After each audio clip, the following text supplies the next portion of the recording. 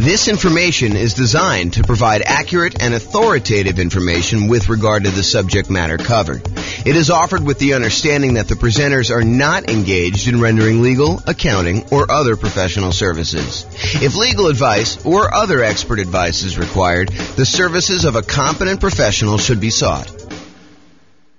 Welcome to the Tyler Real Estate Investing and Real Estate Financial Planning Podcast. Learn all about investing in real estate in Tyler, Texas, with a combination of real estate financial planning and modeling with numbers specific to Tyler, plus syndicated, more generalized recordings of live and pre-recorded real estate investing classes, not all of them specific to Tyler. Be sure to stay tuned after the podcast for a message from our sponsors. Hi, this is James Orr.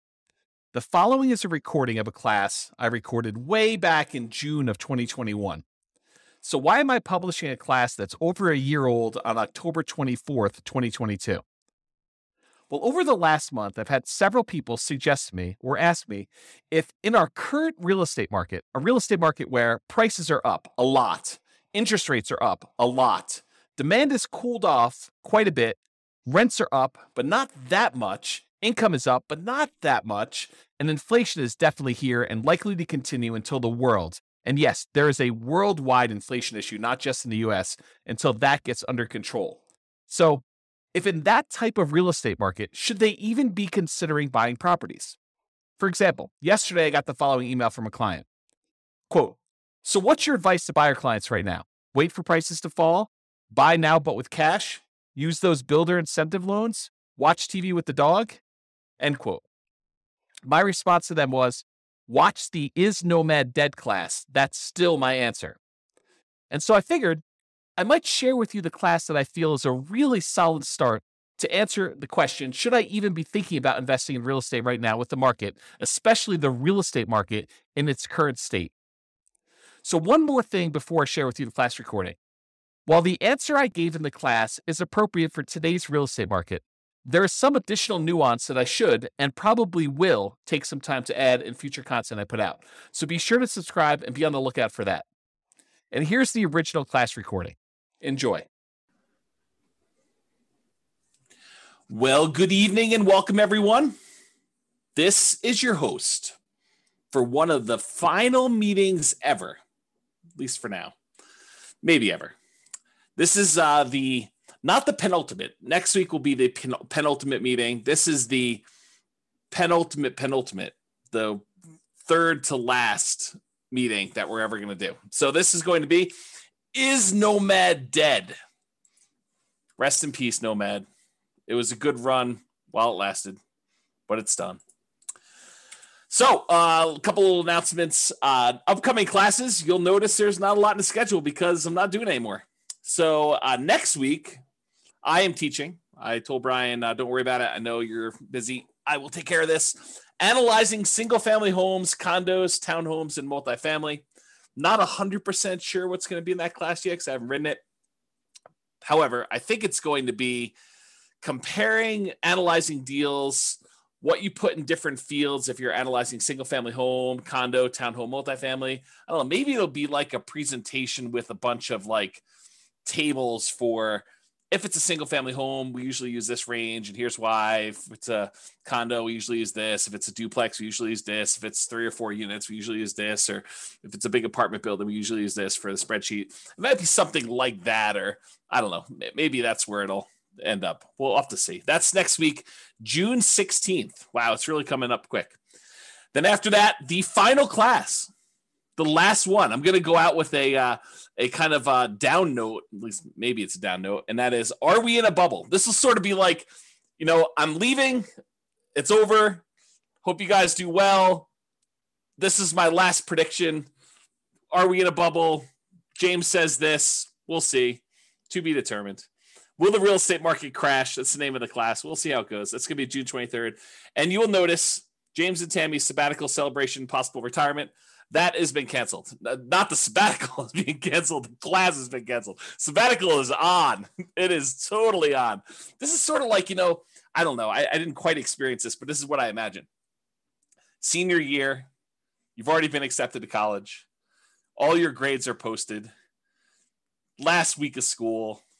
Are you really going to class? Probably not. That's kind of my guess as to what's going on, but I don't know. To be determined. So yeah, school is out for summer. It's exactly right, Austin. But it's even more so. It's not just school is out for summer. It's like school is out. What's the lyric? School is out forever. It's like you're done. I mean, you're totally exactly, Nathan. You got it. That's exactly what's going on. So it's sort of like that, right? Like, do I really need to do like a celebration class? I mean, come on. The celebration is the sabbatical. So there you go. Quit saying forever. I really don't know if it is forever. I honestly don't know. It's not like I'm trying to be vague and kind of like do a little sleight of hand or anything like that. We are definitely taking off 3 months. I think there's a really, really good chance that turns into some variation of 6 months. Maybe just, pop our head up for air. Any clients need anything. Otherwise, we're going back into the sabbatical for another 3 months through the end of the year. And if I had to handicap it at this point, I'd say 10%. 10%. That's done forever. We'll see how it goes, though. All right, those are upcoming classes. And there's nothing else in the calendar. Like, go check the NCRAG website. There's nothing else up there. There's no more coming. That's all you got. So, for one of these last classes, I don't know. I'm a big believer in rewarding promptness, like people that are on time and show up on time and do the right thing.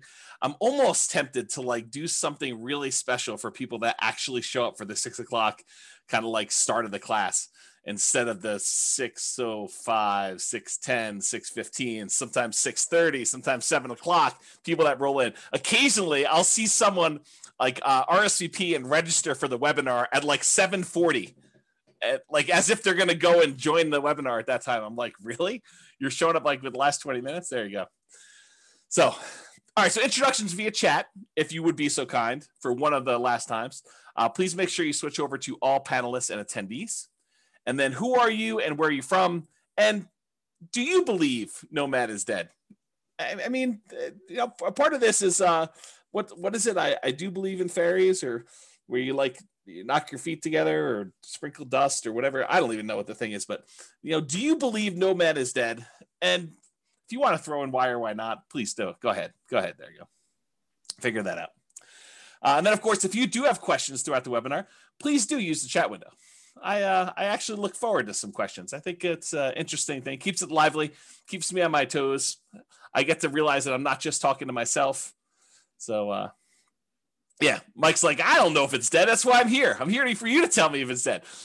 Oh, man, I could go off on a tangent about that comment right there, Mike. I mean, really? You're relying on me to tell you if it's dead or not. Oh, man, I should go off on a tangent. I'm not going to, though. I'm going to be nice. There you go. Here to learn. Nope. If people are saying, nope, it's not dead. We shall see, right? We shall see.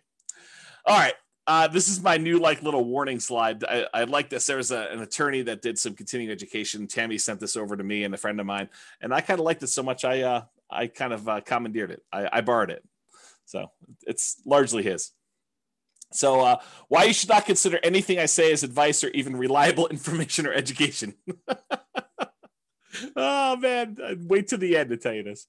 Hey, I'm probably not your realtor. For some of you online, I am your realtor. But I'm probably not your realtor for most of you guys. I'm not your attorney. I'm not an accountant. I'm not a CPA. I'm not your advisor. So I'm not doing this. This is not advice for you, like customized or personalized. Facts do vary greatly. So I can tell you something, and it could be absolutely true in this really narrow context, this really narrow kind of like space where it exists. But it could vary a lot depending on who it is and what's going on there. Chances are I don't know what I'm talking about. So there you go. How's that for a disclaimer? Chances are good. I just don't have a freaking clue. I have no idea what I'm talking about. I don't always get good sleep, and I may be fuzzy brained. So there you go. And allergies have kicked in. I don't know if it's allergies have kicked in for you guys, but man, maybe yesterday or today, it's just rough. Like the allergy is like definitely headachy, fuzzy headed, or maybe it's something else. I don't know. I have to see about that. I'm easily confused. Maybe you are too. So there you go. That's my new disclaimer. Oh, there you go. Oh boy. Okay. Is Nomad dead? I am your host, James Orr, real estate broker, at least for now. There we go. Well, I guess we had some questions. I assume that there are no crazy questions. People introducing. That's awesome. You like I've talked this, but are you willing to repeat? Do you recommend calling local banks to ask for their mortgage rate offers? Sabrina, we have an entire class, a 2-hour class on interviewing lenders in order to get rates. And I spent 2 hours answering that question in excruciating detail. The short answer is 3. In general, I recommend you get 3 referrals from people you know and call them all on the same day. And there's details about that. It's not as simple as just call them at will, nilly-willy, all over the place. But there's a 2-hour class on that particular topic. I think if anyone remembers what the title is, it's something like interviewing lenders and estimating rates or something like that. It's good. If anyone remembers what it is, you can share it, and Sabrina can do that. All right, so let's get to some background here. What prompted this class? So over the last several years, and this is not like a unique case, although this particular one was a really nice little special situation for us. There's a neighborhood that if somebody told me, hey, listen, I'm a nomad and I want a nomad in Fort Collins or Northern Colorado, and they said to me, is there, where are the deals? And we would refer them to this one particular neighborhood. I mean, there's other options too, but this was like we used to sort of like, Tammy doesn't use this term, but I sort of considered it our own little personal like honeypot. It's like, if somebody wants to kind of buy a house, this is like a really good little deal, a good neighborhood that was good for nomads. We knew the rent ratios, we knew the prices, and the builders were reasonable and prices were good. And I thought the location was good and kind of like how things were there.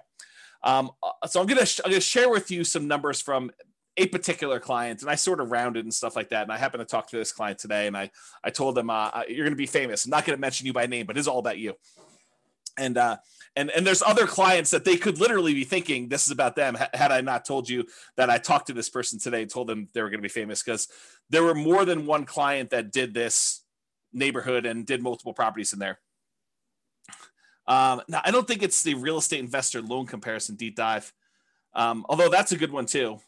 I think the class, I'll have to go look it up. It's something like comparing loan programs or comparing lenders and stuff like that. It was probably 2 years ago. It was before the COVID stuff, because we had it in person. We had it live, and I printed out sheets from a whole bunch of different lenders, and I showed you how to compare lender programs and how to call them all. It was around there. It's probably like a late in the year. I felt like it was fall or snowing or something like that. Or well, maybe it was spring. I don't know. Maybe I'm misimagining. All these classes merged together. They merged together. All right, so continue on with my kind of like what prompted this class. So this property, it's all the same 4-bedroom model. It's the exact same builder. And in most cases, this client was going under contract months before they actually close. So the pricing sort of is delayed, right? Like you go under contract in October and you don't close until April or May. It's like that long of a building time. So there's a little bit of delay between when they went under contract and when it actually is delivered to them. So here are their numbers and why this class exists, is the Nomad Dead kind of class exists. So in April of 2018, this client purchased a property. It's 4-bedroom property, the same builder, same model, for $354,000 with about $10,000 in options. They did flooring or fencing or something like that. So it was really about $344,000 for the base price of that particular model. In June of 2019, a year later, they decided to do this nomad thing where they're going to buy a property, move in for a year, live there. Then at the end of the year, they're going to convert that one to a rental. They're going to go buy a new property. They're going to move into that, buy it with 5% down or whatever they're doing, 3% down, 5%, 0%, something like that. And they're going to move into the property and live there. And then they're going to repeat this process where they convert that one to a rental and move into another property. And that's what nomad is in general. So in June of 2019, the client purchased the exact same model from the exact same builder in the exact same neighborhood for $360,000. And this one had about $3,000 in options. So it was about $357,000 for the base price. So previously the base price the year before, plus a couple months or plus a month or two, was $344. Then it went up to $357. That was about a 3.77% per year increase in home prices. Now, when we do deal analysis and we talk about, modeling stuff and everything else, we typically, historically, have used 3%. So is getting a 3.77% increase in price good or bad? I mean, I think it's neutral, right? Because in some ways it helps you. Any properties that you own have, in theory, gone up that much in value. And any properties that you're about to buy are a little bit more expensive. So it hurts you there when you're going to buy properties and do that. So it ended up being 3.77% increase 1 year to the next. Totally within what I would consider a reasonable range of what the property value had gone up from between April of 2018 and June of 2019. And we typically model that 3%. Rent at that time when they rented the property, because remember the first year they lived in it, so we didn't know what rents were, and that's a problem with a lot of times when we're buying, especially in a new construction neighborhood, and we don't have a lot of rent comps. We're guessing what rent will be, and it's not even what rent will be when we buy it, which it's going to be in like 5 months from when we go under contract. It's what rent will be a year from after we buy it and we move in, and we're going to convert it to a rental. So we're sort of like guessing as to what rents will be in some cases 18 months or more out. Sometimes tricky to do that. So it turns out rent was about, and I don't remember what we were estimating for rent. I just remember thinking this is probably going to be a good rental area. Rent was about $22.50 per month. And I honestly think they probably got top of the market. I think they got really, I don't want to say lucky, but there's a range of rents. Rent's not an exact number. And you could advertise, $2,100, you could advertise $2,300, and you could get, somewhere in that range. Might take you a little longer to get to 23, or you could find that right person who works really close to there, or it's directly between two places where the two spouses work. And so it's a great central location. I mean, it's all these reasons why it could be that thing, but rent is not an exact number. And so they got $22.50 per month. I felt as though that was a really good high number for them for rent. I was like, that's awesome. You crushed it. You did really good. So they bought their next property for $360, which is $3K in options. $357 was the base price, and they rented out the one they bought for $354 for $22.50. Okay, so that's what it was, $22.50. Last year in 2020, June of 2020, so like 12 months pretty much since the last one, the client purchased the same exact property, same model, same neighborhood, same builder, for $376, and they had about $3,000 in options and upgrades on that particular one too. So the base price of that one was $373 for the base price.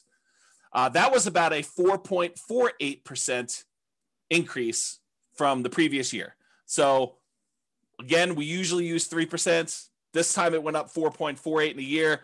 Hot market, property values went up a little bit. So I thought that was encouraging. Property values went up there. And rent actually went down a little bit, or you could say they didn't quite crush it. They didn't get a home run like they did the year before. And so rents were about $2,200 a month in that particular case. So that's what we got. And I should also point out, I don't know if every single data point for this particular example is the same client, because for some of the rents, I have multiple clients in that neighborhood, and they're all doing like a nomadish thing.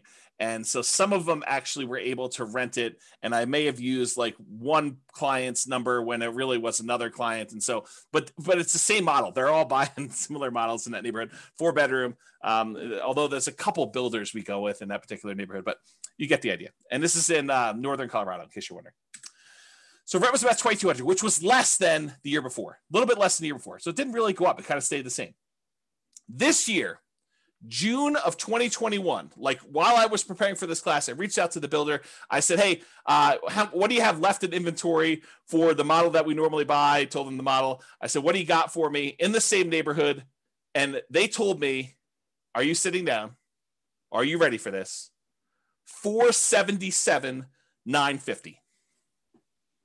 Pause for dramatic effect. Take a drink. That's right. So last year, the base price was $373.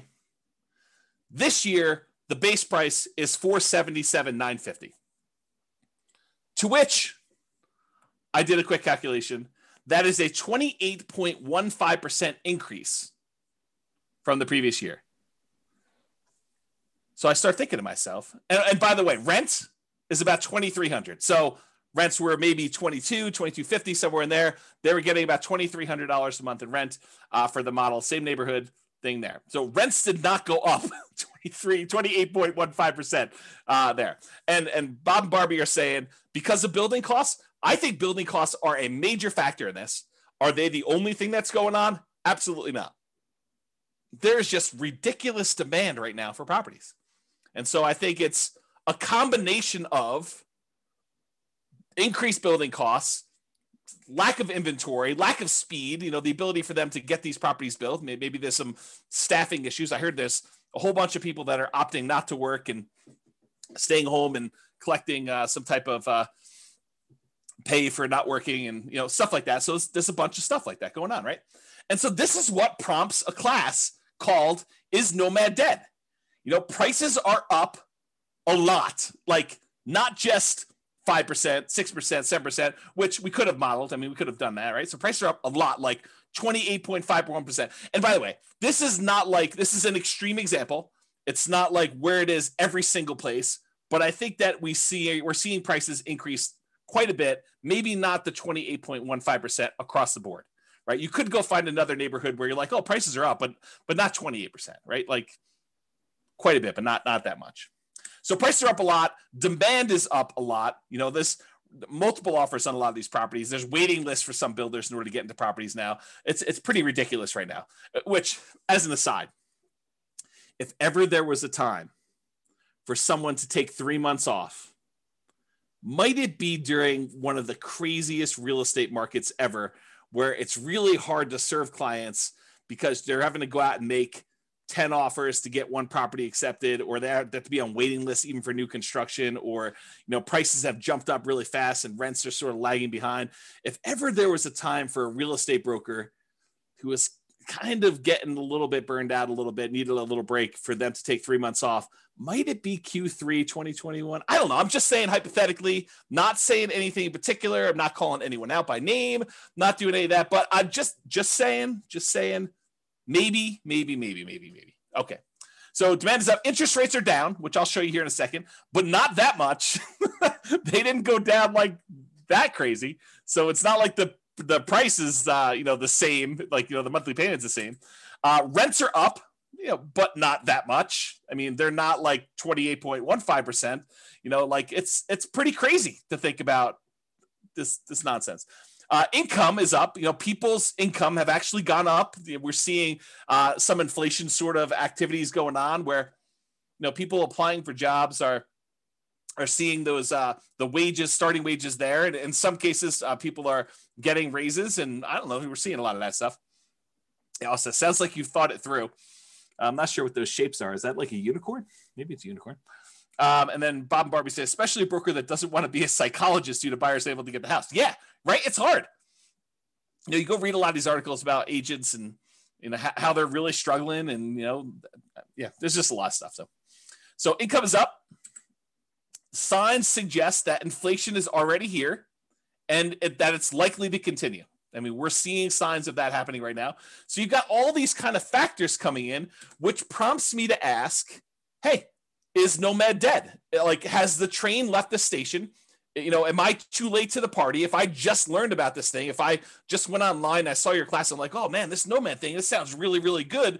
And then you like see the numbers I was using, and I put it back on the shelf. I probably shouldn't have done that. If you see the numbers I had in the Nomad book that I used to give away when people came to class live, and you're looking at these things and you're like, 230, 240. Can we still buy houses for 240? And then you're like, and you're like, what is going on here? Like, how does that even work? Like, is it too late? I mean, the numbers you were using before, those seem really, really different. I can't get any to look anything like that. Begs you to ask, is Nomad dead? Am I too late? Is this like even going to happen for me? Should I even bother? Or are you like, oh, it always happens to me. I find out about something. Had I only been buying properties like this particular client of James, the property he bought for $354, once these ones sell for $477, those become comparable sales to show that that's probably the new value for someone trying to buy a property. It's about that when the new ones become comparables for the ones that they bought, 3 years ago, whatever it is, for $354. So what is the difference in price between that? Is that like $120,000? Approximately 120,000. So 1, 2, well, I guess not all of them are 120, but let's 1, 2, 3 properties that they bought previously. So that's probably $300,000 in profit in 1 year. What? That's crazy, right? Definitely crazy.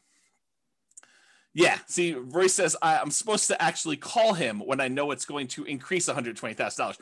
I didn't know. I called like the clients that had properties in that neighborhood. I'm like, hey, are you sitting down? Because I just found out the models you've been buying, they're now $100,000 more than what we were paying last year. And they're like, what? I'm like, yes. And we just had to wait for them to sell because it's just crazy. Okay. So this is why there's a class called Is Nomad Dead? And we will find out. So because I did this particular one builder, I went and I looked at some historical data on another builder that we like here in Northern Colorado. Yeah, cue the charts. Exactly, Steve. You're right, buddy. Here we go. So what I did is I went and I looked at some historical data. And I'll tell you how I got this chart because I think it's instructive and it's probably interesting to some folks, especially the more the nerdy, geeky ones. And, you know who you are. So what I did is instead of actually going back and trying to pick out exactly one, this particular model that we happen to like buying, it's a 4-bedroom property by a new construction, by a builder that does new construction in Northern Colorado. And I went all the way back to about 2014 data because I think that's when it stopped. I think that's when it started, rather. I think this is that particular property when they started building this model with these specs. And I went and I looked at it and I said, okay, it has to match this exact square footage requirement. It has to have, this amount for, above grade finished square foot, this amount of finished square foot, including the basement. And so I matched it based on square footage. So is it possible there's like a rogue property in here? Yes. But I will tell you, I hand looked at the data just a quick glance, and the overwhelming majority of these things were exactly this builder. By the way, don't call me during it, because I had to turn my phone off. So this shows you like this particular builder with this matching square footage, and it shows you the price. Now, this does include multiple cities, so it's not just all the same city. There's some of these in like very far east Greeley, which are less expensive than something in, let's say, Fort Collins or Loveland or Severance or like whatever the other Northern Colorado cities are, which I can't think of right now, Windsor, as an example. So this covers a wide range of cities. And it also covers a wide range of what upgrades people do. Just as an example, when my clients typically buy a property from this particular builder, we talk to them about the pros and cons of rolling in all of the upgrades: backyard landscaping, backyard fence, air conditioning, the upgraded appliance package. So there's all these extra things that we usually talk about. Hey, look, you could go ahead and add all these things after closing and save yourself some money because the builder has definitely marked them up. Or if you decide to roll them in and have the builder provide them, you're paying a premium, but you're able to finance them. And so you're only putting out 5% or 20% or 25% of the value of the thing because you're financing the rest at some really low interest rate. And so there's a range of what these values would be. It's not like this one got bid up or anything like that. And maybe that this person who bought this particular property right here, where my mouse went, decided to roll all their stuff in, or maybe they had a lot premium because it backed out to open space or something like that. And so all these different factors as to where they are. But in general, you can see the trend. The trend is up and to the right.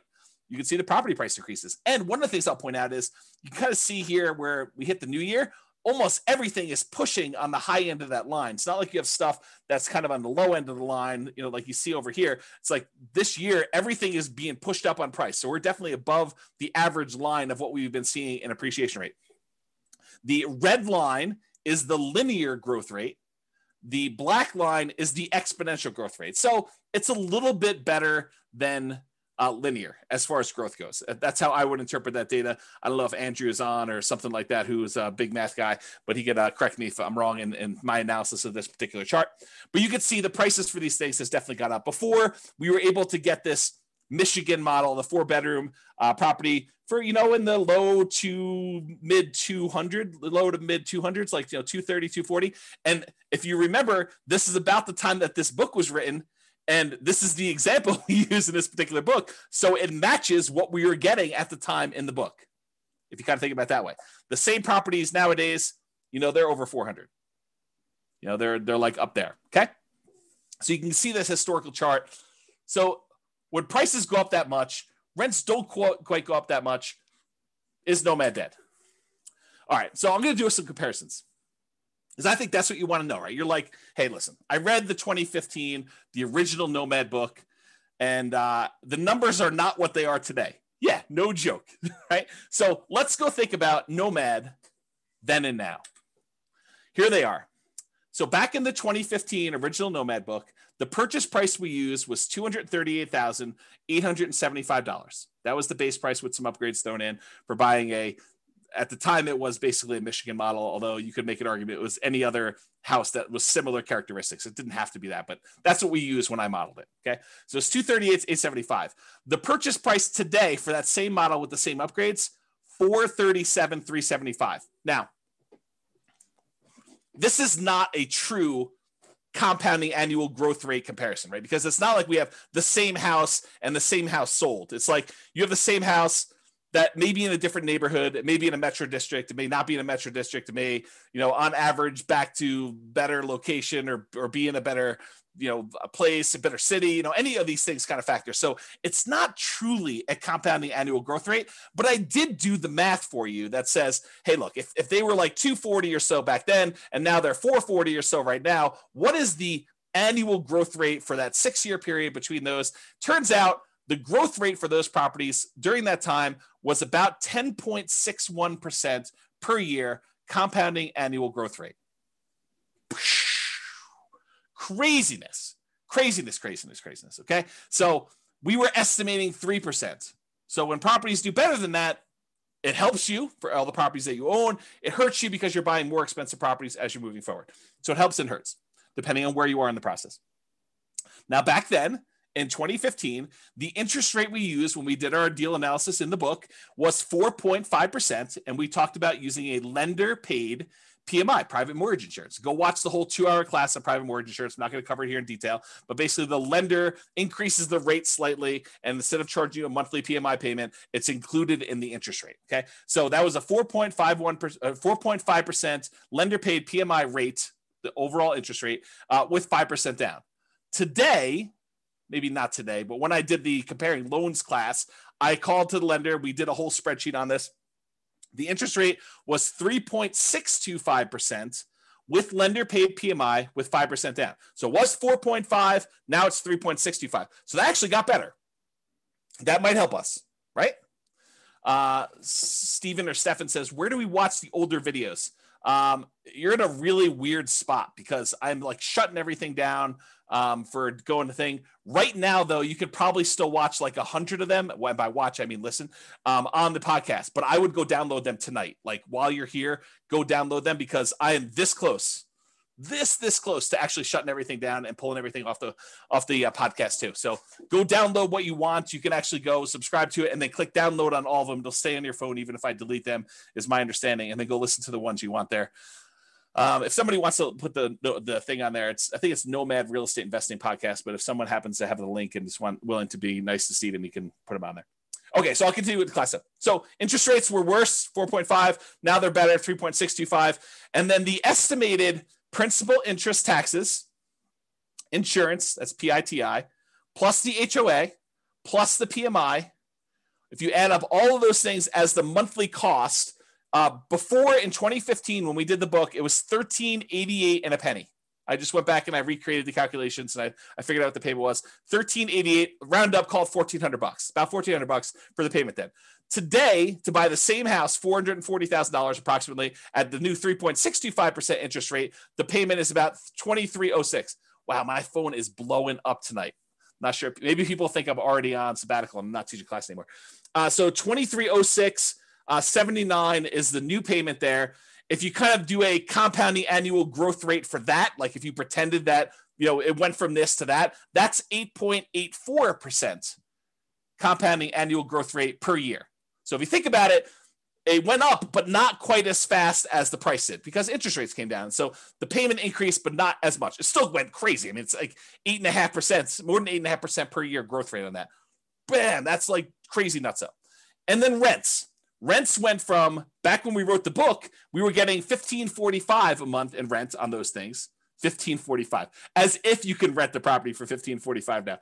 It's like, I don't know, the market's crazy. So $1,545 a month was back then.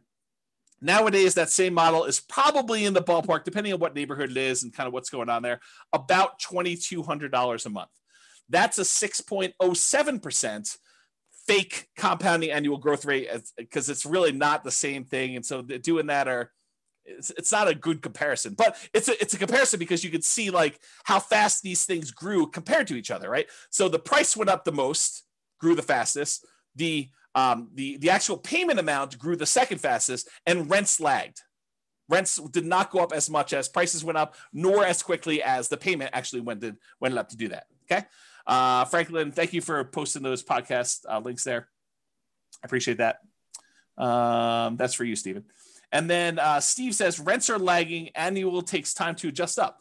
Yeah, it's going to take time to do that. But what's great about these properties is you lock in your financing and the price you paid at like whatever the rates were. And if rates went down, which they did, you could actually go and ratchet your interest rate down and improve the financing on it. If they went up, no big deal. You had a 30-year fixed rate financing on there. It doesn't get worse for you. But if it does get better for you, you can take advantage of that and refinance and do like a rate and term refinance or cash out if you really want to and do that. Okay.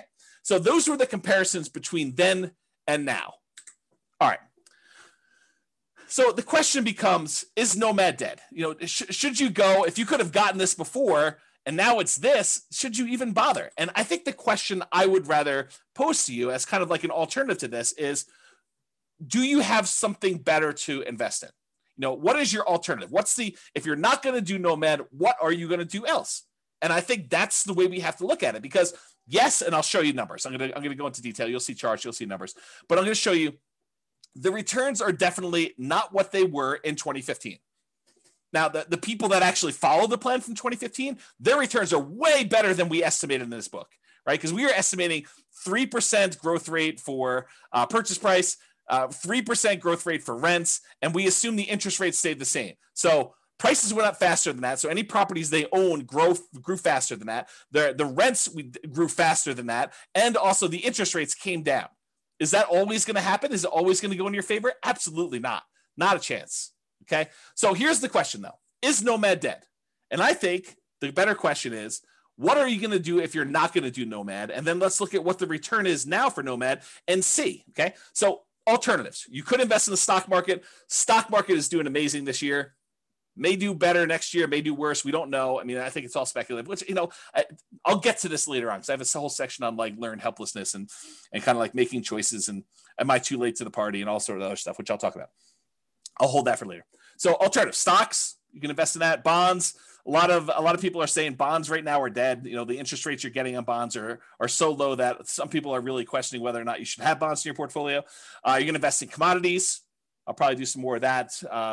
And commodity investing in my sabbatical time, my retirement, 20 or 25% down buying properties. If you're going to go buy those, maybe 15% down if you're willing to pay the PMI and that high rate. Most people would not be willing to do that. Are you going to go do that? Or other real estate? Are you going to go buy creatively? You're going to go try to find motivated sellers in this market. Good luck. I mean, it's possible, but it's going to be really hard in this market to find motivated sellers. Maybe when the market changes. I mean, we'll see. Markets change. They get hot, they get cold, they get hot, they get cold. I mean, it's just cycles. So are you going to do 20 or 25% down? Are you going to do some other type of real estate? Are you going to buy options? Are you going to do turnkey stuff? Are you going to do lease options? What are you going to do? Like, what's the return you're going to get on those? Are you going to go do dog money? Are you going to do, Bitcoin or some other type of cryptocurrency? Like, what are you going to invest in? And what are the characteristics of that? And what are the returns you're going to get? So what's the return with Nomad then in 2015? And then what is the return in Nomad now? And I'm not going to use the like crazy returns we saw. I'm going to use what we estimated the returns were going to be, that 3% slow and steady growth rate. Because if I go back to 2015 and I use some ridiculously high, 10% return year, it's going to look crazy. It's going to look awesome. I'm not going to do that. I'm going to say, listen, back when we were thinking about this, we were saying, if you can get 3% a year growth rate on average, some years is going to be down, some years are going to be up, but 3% growth rate per year, 3% rate growth rate per year. And you compare that to buying something today and maybe you'll get 3% today. Who knows? With inflation, maybe it's better than that. Maybe we see some, it's kind of like peaked out and we give a little back. So we're going to buy our next one at a slight discount. And I mean, we don't really know. It's not clear. Well, I'll get to some of that later too. So if you compare what you can get now, maybe to what you had before, or what you can get with the other options you're thinking about today, what are the returns you're going to get in stocks or bonds or commodities or whatever else you're going to invest in? What are your choices there? And does it make sense for you to do Nomad? And then you can determine, is Nomad dead or not for you based on your specific situation? Okay. And I'll also point out, remember with Nomad, we are limited in the amount of money that we can put into the deal, right? Because you can only buy one per year with some really rare exceptions. But you can really only buy one Nomad property per year that you can move into, live there for a year, and then convert it to a rental. And most of the time, we're opting to put 5% down and not more, because if we put more, we tend to actually lower the overall return because we're less leveraged. Okay. So we're somewhat restricted. So you're going to put a little bit into this Nomad thing. And then I think if you have extra money, you're either going to build up your reserves and kind of prepare for the next thing, or you're going to invest in something else, stocks, bonds, commodities, CDs, whatever it is that makes sense for you. Okay. So inflation, having debt is largely supported by someone else who's paying for it, like tenants, that you could pay off later with inflated dollars is beneficial. So if we happen to be in a period where we're expecting higher inflation, which it seems like that's what is going on right now, and that seems like what we're likely to see, at least in the near-term future, then having the ability to pay off debt later with inflated dollars is helpful for us, especially if the tenants are sort of covering or more than covering the amount of debt the payments you have on that debt in the meantime. Okay, so that's a good position to be in. Okay, one other thing I'll point out here. Tyler says, why 5% instead of that new 3% conventional? We talk about this in the Financing Nomad class. A lot of times doing the 3% might make sense for you if you're short on down payment, but the interest rate is usually worse on the 3% one. And so you need to make that decision for yourself. If you go watch the class on like the loan comparison deep dive, I talk about the difference between a 3% loan and a 5% loan and what the actual monthly payment difference would look like. But if you can only do the 3% because that's where your down payment is, or you'd rather have more reserves, go for it. You're usually limited on how many you can do too. So we do the 5% all the way up to 10 loans or more for owner occupant. The 3%, you're going to be limited in how many you can do. But there's more detail on that in other classes. That's really not a topic for tonight. Okay. You're not committing to 10 nomads. So I want to point this out up front. It's not like you have to decide today that I'm going to do this 10 nomad plan. 10 is arbitrary. I hope you guys know that, right? Like we sort of plan it out for you and put it in front of you so that you can see what it looks like if you go that far out, but you don't have to do 10. You could do 1. You could do 3. You could do 7. You could do 14. You could do 27 of these. Okay. There's no limits, high or low, on how many you have to do. You're choosing to purchase one property. You're making a decision today. Okay. Today, with the knowledge I have, with the information I have right now, with my current financial situation, with my current reserves, with my current amount I've set aside to invest, with my current risk tolerance, with my current family situation, with my current job situation, I am going to either choose to buy one house or I'm going to choose not to buy a house. It's a single decision point. You're not saying, I'm getting married, I'm doing this 10 nomad thing deal. You don't have to decide that. It's 1. Then, once you buy the 1, you move in there, you're living there, you save your money. You continue to educate yourself over the next year. There's zero pressure to do a second one. If you decide you want to do it, great. If you decide you don't want to do it, great. You don't have to do more. You decide if you want to do one more at that point. It's up to you. Okay. You only repeat this if it still makes sense to you. You reevaluate. Here's my new job situation. Here's my new financial situation. Here's my new reserve situation. Here's my new down payment. Here's what I think the market might or might not do. Although, good luck with that.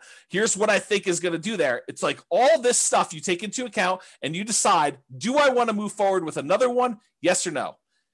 If it makes sense, you do another one. Yeah. Roy says, speak for yourself. Those numbers say buy 10, obviously. Right. And I think there's a case to be made that you'll get to the next point and you'll be like, what are my options? What else can I invest in? Oh, this nomad thing is the best returning investment I could possibly make. I'm going to choose to do that. But you need to decide that on your own. There are no promises being made. There's no guarantees in life, period. Okay. So I personally think there is power in making good decisions repeatedly. Think about good habits. I'm a bad example of this, but eating good, healthy food every day, getting good, regular exercise, investing in long-term relationships, all those things, the good habits that you put in and make, compounding effects over time, I think you're rewarded for that. but you can get feedback through the Nomad process and other things. But you can get feedback on the Nomad thing, and you can make better distinctions, and you can improve your decision making over time. So next year, you may say, this 2-bedroom property I bought in, the right over the border in Wyoming wasn't the best investment for me. Maybe I'll do a 3-bedroom or 4-bedroom, or maybe I'll come a little bit south into northern Colorado, or whatever it is. So you go and you kind of like evaluate whatever that is for you, and you make better distinctions and you make better decisions over time. Does that mean that you are automatically going to make better decisions? No, but you'll make different decisions, and you'll say, oh, that was even worse than what I tried before. I should do something different next time, which we'll talk about more when we talk about learned helplessness. Okay. So there you go. So let's take a look at this cash flow power meter, 2015, then and now in 2021. There's a whole class on the cash flow power meter where I explain to you what's going on here, but this shows you a relative measure of how good the cash flow is on a particular property we're considering. And back in 2015, we were right in the middle. This little black line here shows that you were right in the middle, where you would have positive cash flow only if you took into account the cash flow from depreciation, the actual tax benefits of owning that property. Otherwise, it would be slightly negative cash flow. That's what having it in this yellow section means. It means that if you take into account the cash flow from depreciation, the tax benefits of owning the rental property, then this would be slightly positive with cash flow if you take that into account. Otherwise, it's negative. In 2021, even if you take into account the cash flow from depreciation, it's negative with 5% down. That's what this is showing you. It's showing you that it's red, it's negative. You managing it yourself, including the tax benefits, it's negative cash flow right now if you're going to buy properties. So there you go. That's what we're seeing right now. Comparing them to now. Time for a beverage here. All right, here we go. And just to show you a kind of comparison, I showed you the same chart before. This is the 2015, 6 years ago, 5% down Nomad book, right in the middle of this cash flow from depreciation thing. And then I showed you today, 2021, if you put that 5% down, it would be that negative cash flow. If you decided to put 20% down as a non-owner occupant, you did not occupy the property, we're not moving in here with this 20% down, then it would still be slightly negative cash flow. So if you go buy a rental property today in northern Colorado and you bought this particular new construction as a similar example, you'd still have negative cash flow even if you put 20% down. Back in 2015, if you put 20% down, it would be positive cash flow. Barely, but positive. Okay. And then if you put 25% down and you bought this as a regular rental, you would have slightly positive cash flow. It's in this light green area if you managed it yourself, because this dark green area is showing you what happens when you have a professional property manager in there. So this is the cutoff line between you managing it yourself and having a professional property manager. So you put 25% down.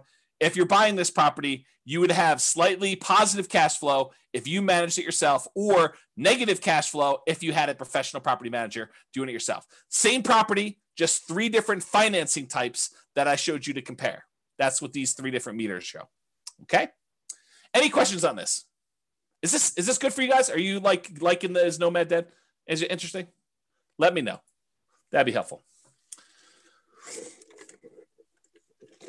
As I drink my beverage. Okay, it's interesting for at least one person.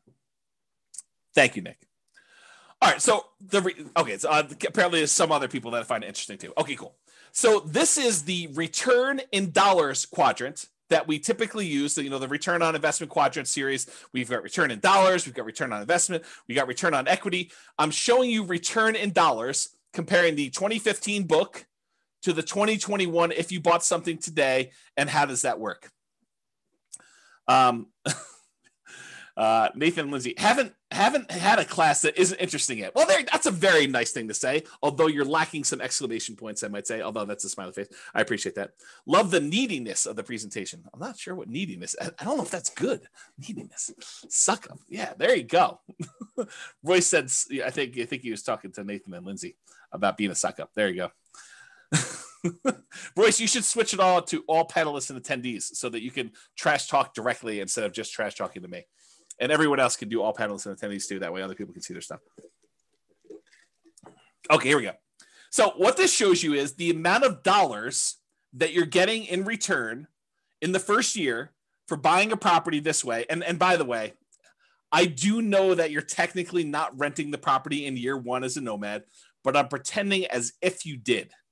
Okay. So I do understand you're not really renting it in year one. This is like as if you could magically rent out a property, get full rent when you're supposed to be owner occupying the property. I do this as like an instruction sort of thing, but it's not practical, right? Because if you're doing nomad, you're putting 5% down, you're not able to rent out the property in the first year and move out and do that.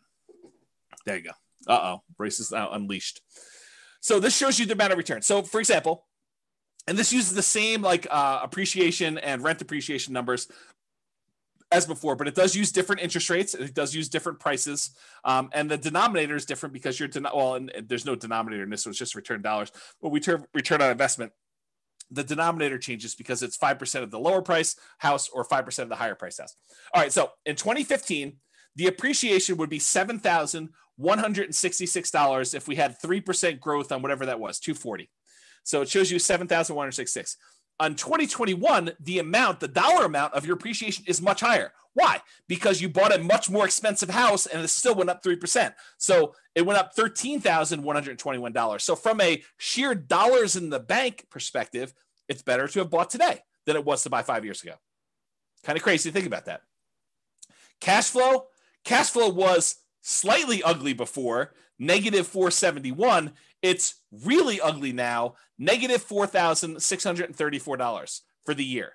So that's like negative $400 a month. So beyond the 5% down, you also need to make up that negative cash flow when you go to rent it out. Although it is offset by these tax benefits, because this is your cash flow from depreciation. Basically, it's the gross depreciation amount on just the building, not including the land, multiplied by your effective tax rate, which is just an estimate of your approximate savings you'd get by having this property and getting tax benefit from it. Okay. So in this case, the difference between these two is the actual amount of cash flow you need to come out of pocket at the end of the year when you included your tax benefits and also the cash flow you had to put out there. So 2028 is offset by this. So it's like $250 a month or $200 and something dollars a month is how much negative cash flow you had there. Where here, we showed you this before, when you took into account your tax benefits from 2015 and the negative cash flow, you were still slightly positive. That's what we showed before when we talked about cash flow power meter. Okay. And then the debt pay down, you paid down $3,661 back in 2015. The amount of principal you paid down on that loan over the course of that first year. Now you're paying down $7,806. It's a combination of two things as to why this is higher. Number one, the property is more expensive, but number two, your interest rate is better too. And you pay down more principal with a lower interest rate. Okay. So those are the two reasons. So back then, when you bought a Nomad property, we expected to do about $11,464 total for the year. Now we're expecting $18,321. So you end up doing larger dollar amounts today than you did back then. That's good in general. Here is the return on investment numbers. So we take the same dollar amounts we just had here. Now we're dividing through by the actual down payment amount, the 5% plus the closing costs. And so now we got about a 50% appreciation rate. So 7,000 must have been about $14,000 plus closing costs, down payment plus closing costs in order to get here. So it's about a 50% return from appreciation back in 2015. It's the same here today because we're assuming it's 3%. So it works out to be the same, right? Cash flow was about negative 3.28 before. Now it's negative 17.66. That's ugly. Maybe Nomad is dead. We'll see. Debt paydown was about 25.54%. Now it's better. Your debt paydown is actually improved because your interest rate's a little bit better. It's 29.74% is your return from debt paydown. And then your tax benefits are the same. So the overall return on investment when we used to do this back in 2015 was 79.99%. That's pretty amazing. What's the return on investment now? Oh, it's only 69.81. Boo-hoo, right? How bad is it to get almost 70% return on your money?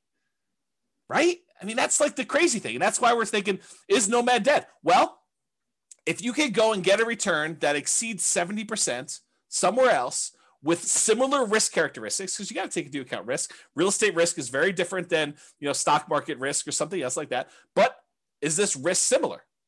And can you beat a 70% return? Maybe, maybe not. It's up to you to decide. Okay. So it was 80. Now it's almost 70. Still not bad at all. Now, what if we took into account the reserves you need in order to hold rental property? It would be silly for you to buy a rental property and not put aside reserves. And we talked about this in everything you learned about deal analysis is wrong. There's a 2-hour class on this concept of why you should do your calculations and include reserves when you do your return on investment calculations. So go watch that class. It's 2 hours long, and you'll understand more about what I'm about to talk about. But realize if we include the reserve numbers, the 6 months of reserves, that's what ROIQ plus R6, 6 months of reserves, and you compare that back to when we were doing it, the return now when you include reserves on everything is 49.05 compared to 44.66. Still a little bit less, but when did 45% return on your money become a bad return? When did it become bad? So Bob and Barbie says, seems like the tax benefit should be greater as the purchase price is more. It's the same ratio, though, because you put 5% down on both. So when you actually do it that way, they're similar returns because it's a dollar amount based on the price, but it's also the same denominator changing as well based on the price. So it turns out it's the same ratio. Good question, though. Steve says something, everything you learned about deal analysis is wrong. Yep, there you go. That's the class on that one. Although it's probably on the podcast. Okay, so that's the R6 number. What about if you do 12 months of reserves, but you decide to keep your reserves, most of them in the stock market or something else with a higher rate of return? Well, the return is 39.47% from 2015 versus 36.72 today. It's still a pretty amazing return, especially for having 12 months reserves that are a drag on your overall return there. I don't know. It still seems pretty amazing. But it's up to you to decide if Nomad is dead. It's not for me. So is Nomad dead? Let's take a look at some comparison scenarios. So because I have this pretty cool software that allows me to do models of scenarios and run out situations for people, I ran 5 different scenarios to compare, and then I added a couple more at the end because I thought I might have time. We'll see if I get there. So the original Nomad with 2015 numbers, I did that as kind of like a baseline. Said, okay, this is what we thought it would be before. I just sort of laid it out there and I ran it and I showed you what that looked like. Then I did 2021 Nomad right now.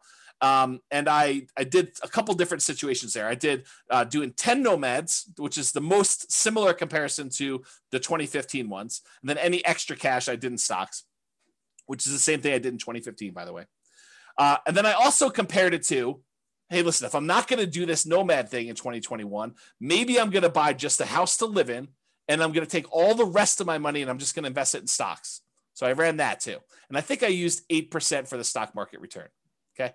And then I did another scenario where I said, okay, you're going to buy a house to live in, one owner occupant property, and you're going to actually save up to buy 20% down properties. And you're going to buy 9 rentals with 20% down.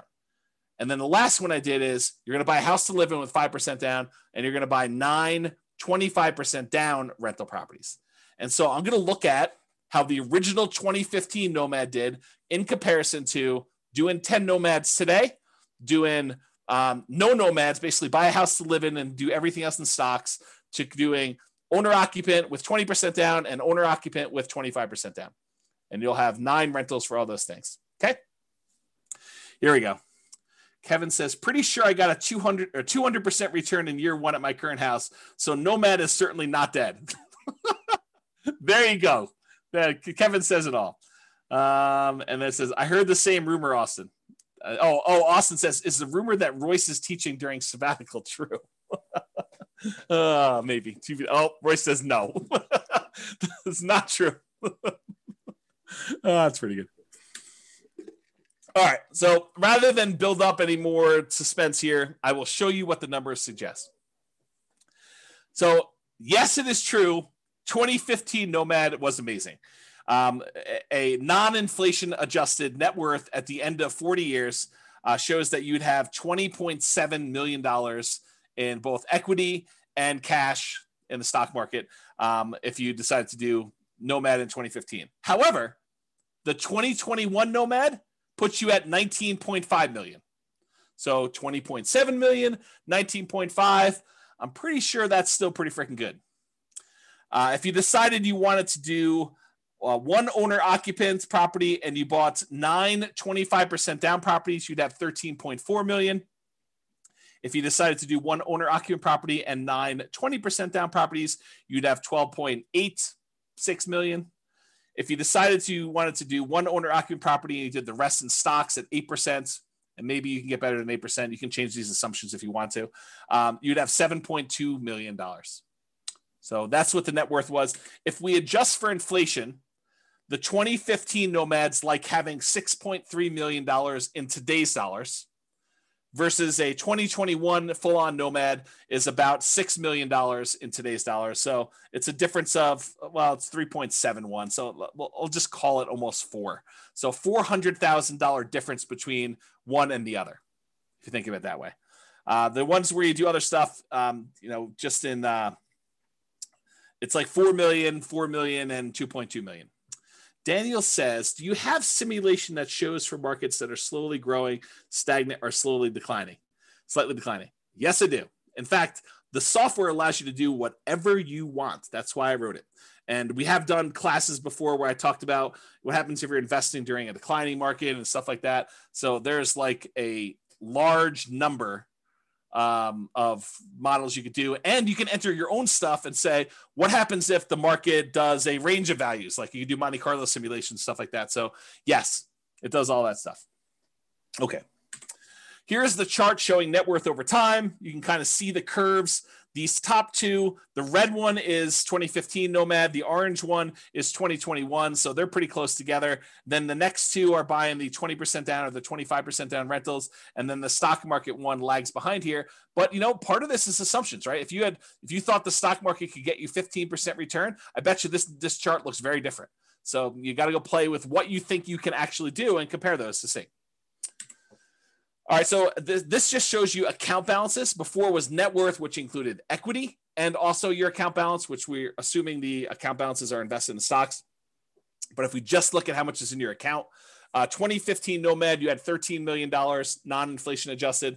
The 2021 Nomad has you at almost $7 million, non-inflation adjusted. And then the other ones had you at, let's say 3, 2.7, and 5.8. The one where you invest in stocks, the overwhelming majority of your money is in cash because you don't really have a lot of equity besides the one house you bought. So that's why your number is so much bigger than the other ones there. Okay. If we adjust for inflation, 2015 Nomads like 4 million, 2021 Nomads like 2.1 million.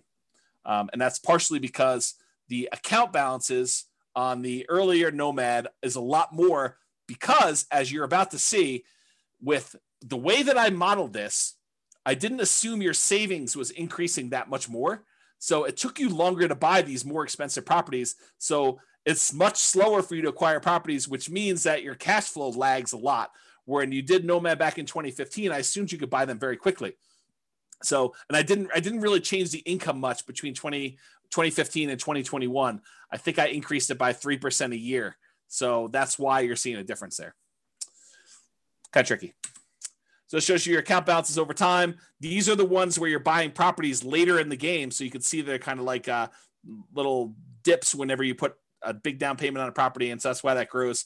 And you can see these other ones here got the lead. Your cash balance in 2015 is much bigger. So this is what I was talking about before. With 2015 Nomad, the way that I set up the assumptions is I said, you are saving enough that you have enough for a 5% down payment every year. And so, well, maybe not every year because this line looks a little longer, but it was pretty quick. So you're acquiring properties much faster, and then you get to 10 properties very quickly when you're doing 2015 Nomad. Maybe not every 12 months, but pretty close. Pretty close. However, when you did 2021 Nomad, I assume that it took you a lot longer to save up for those 5% downs because I think for a lot of folks, it will take them longer. They're not able to do every 12 months. Now, if you have a great income, you have a great job, or you have money set aside and you have the ability to do this every 12 months on the 12 months, it's going to look a lot better than this. But because of the way I modeled it, it took a lot longer for you to get to the point where you acquire these properties. If you speed this up and it becomes back here, it looks much different. It looks better. Okay. Now, these other ones is buying 20% and 25% down. It takes you a lot longer to save up 20% or 25% with the same income and same savings rate than it did for you to do the Nomad. That's one of the benefits of doing Nomad. is that you can acquire properties earlier because you don't have to save up 20% down plus reserves or 25% down plus reserves. You only have to save up 5% down plus reserves in order to be able to start acquiring your properties. Okay? And then this other one, you basically bought one property and you lived there and you had stocks. So you bought no other properties. That's the one with just stocks. Any questions on this? Am I going too fast? Am I going too slow?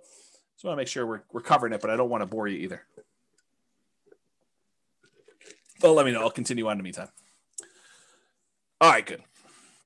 All right, so this is that chart that shows you what phase of financial independence. If you guys came to last week's class, I think it was last week's class.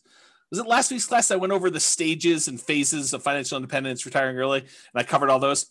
Well, if it wasn't, it was recently. Yeah. So, and so basically it shows you what phase you're in. And with 2015 Nomad, you get to phase 2 pretty quickly, the earliest. Then you actually get to phase 3, and you eventually get to phase 4 in your, before your 40 years is up. With the one where you're doing 2021, since it takes you a lot longer to start acquiring the properties because your savings rate isn't enough to get you to do it really, really quickly, because I handicapped it by showing you a reasonable savings rate, the same savings rate you had before for the 2015 one. Then you barely get into phase 2 where you have enough for lean fire, and you do eventually get into phase 3, but you never make it to phase 4 in that 40-year time period. And with the other ones, you don't even make it into phase 3. You barely make it into phase 2 with these other guys. Okay, and that's the 20% down and the 25% down and the stock one. Okay, you do make it there. And in case it's hard to read when you actually made it, this is the same chart, but it's showing you how many months it took to go into phase 2. So reaching that first goal of getting out of phase 1, working toward your minimum target monthly income till you have enough where you can actually fire. It's lean fire, but it's fire. And so how long does it take you to get there? This is like how long it takes you to get to lean fire. With the 2015 Nomad, it's 242 months. With the 2021 Nomad, it's 357 months.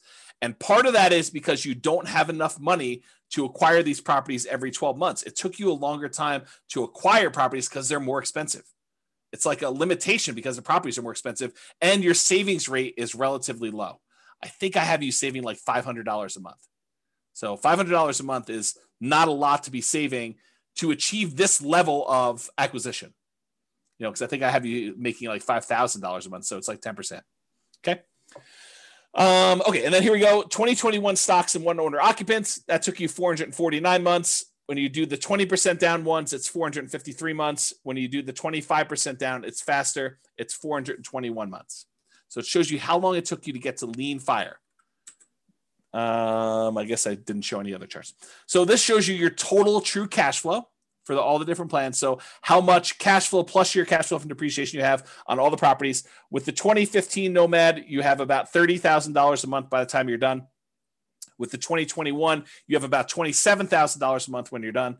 With the 25% down ones, you're about $22,000 a month. And with the 20% down ones, you're at 18. You don't have any cash flow from your rentals when you do only stocks because you only have stocks. You don't have any rentals. Okay.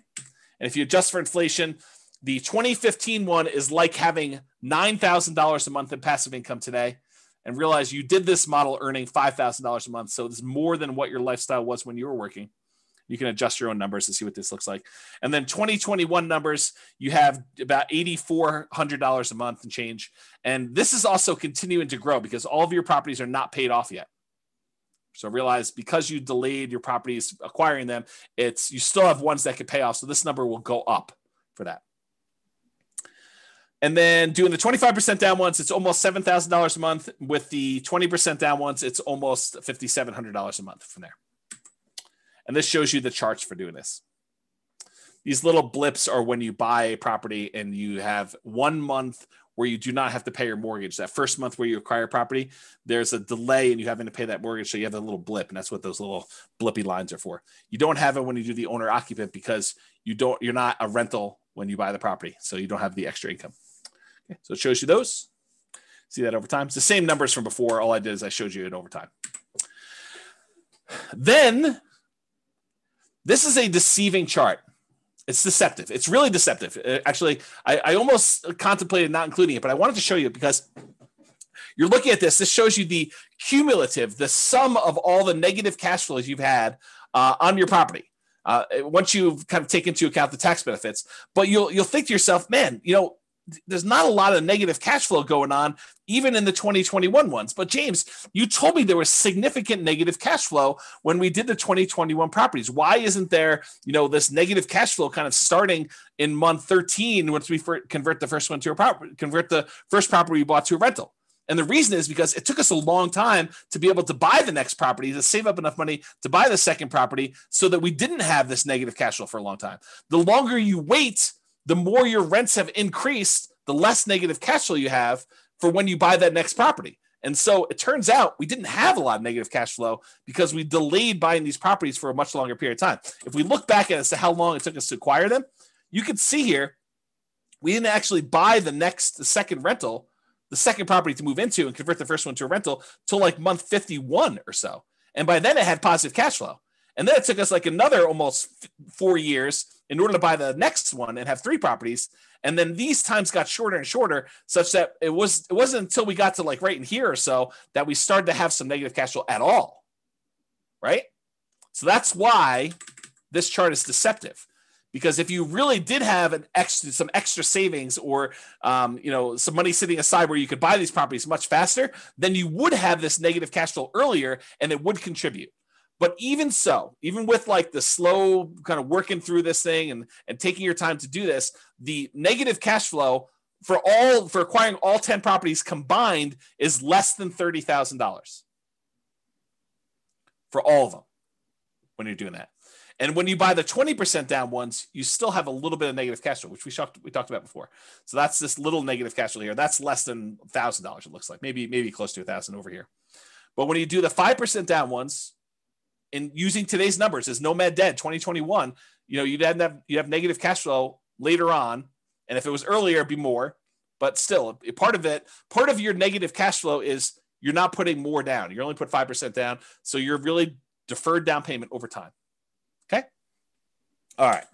Total equity shows you this. You have more equity with 2021 because they're more expensive properties. So your equity is 7.7 with 2015 Nomad, 12.5 million with 2021 Nomad, about 10 million and change for both the 25 and 20% down. And then you only have the equity in the owner occupant property when you do stocks. If we adjust, I guess I didn't do inflation adjusted. I did total true net equity if you actually had expenses on your property when you did it. And it shows you what the numbers for true net equity. You can go look at that if you want to, but I'm not going to cover it. Okay. This shows you your total mortgage balances over time. Jason says, James should teach one class a year now. This one. Right? Because it compares like what reality is now to what it was whenever we were thinking about it. All right. This shows you your total mortgage balances. The red line shows you the numbers from 2015. So you were acquiring properties relatively quickly, and you got up to the point where you had your 10 properties. It was under $3 million in total mortgage balances. And then over time, you're paying those off. And so it's just sort of declining. And you're almost completely paid off of all mortgages by the time you get to 40 years because you were pretty much done buying properties at 10 years. And it takes 30 years to pay them all off. Okay.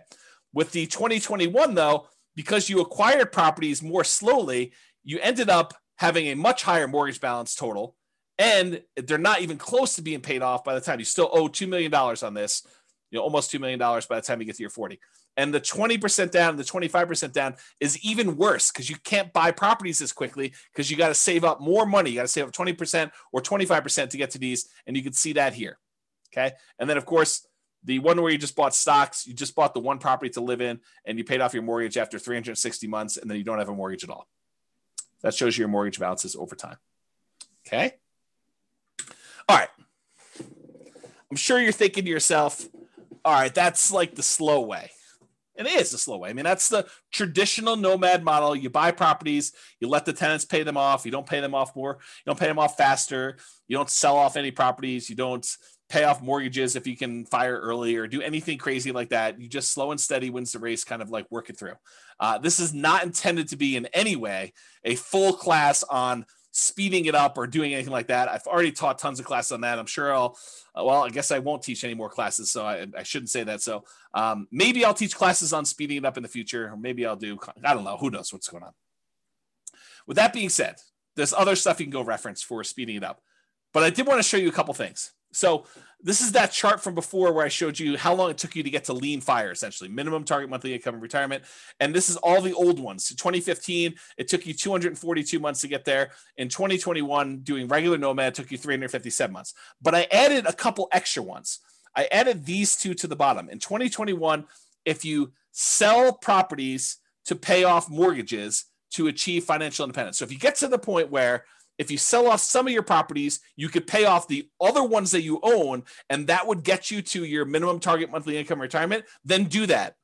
And how long does it take you to get there? Well, it turns out that takes 293 months for you to get to the point where you have enough equity where you could sell off your properties, you pay capital gains, you pay depreciation recapture, you pay your closing costs, you pay your real estate commissions, you subtract all those out. So it's really a net dollar amount that you really walk away with. You take that money, you pay off the remaining mortgages on the rental properties you own, and you get to fire. You get to the point where that is enough so that you have a minimum target monthly income in retirement to support yourself, lean fire, another way of saying that. And that takes 293 months using this strategy. And that's still with you acquiring them slower, right? Because you're not able to acquire them very quickly. So it still takes 293 months. Now, remember, in 2015, it took you 242. It's 293 now, and that's faster than the 357 if you didn't do this. I don't know. That seems like a reasonable, kind of a reasonable timeline to do this, right? For saving basically 10% of your income. I don't know. That seems pretty good to me. And then this last one is if you sell off all of your properties and you use the proceeds to invest in the stock market, and you had the money in the stock market produce I used 4% safe withdrawal rate. So instead of having rentals, you have 4% safe withdrawal rate, and the money's all in the stock market now.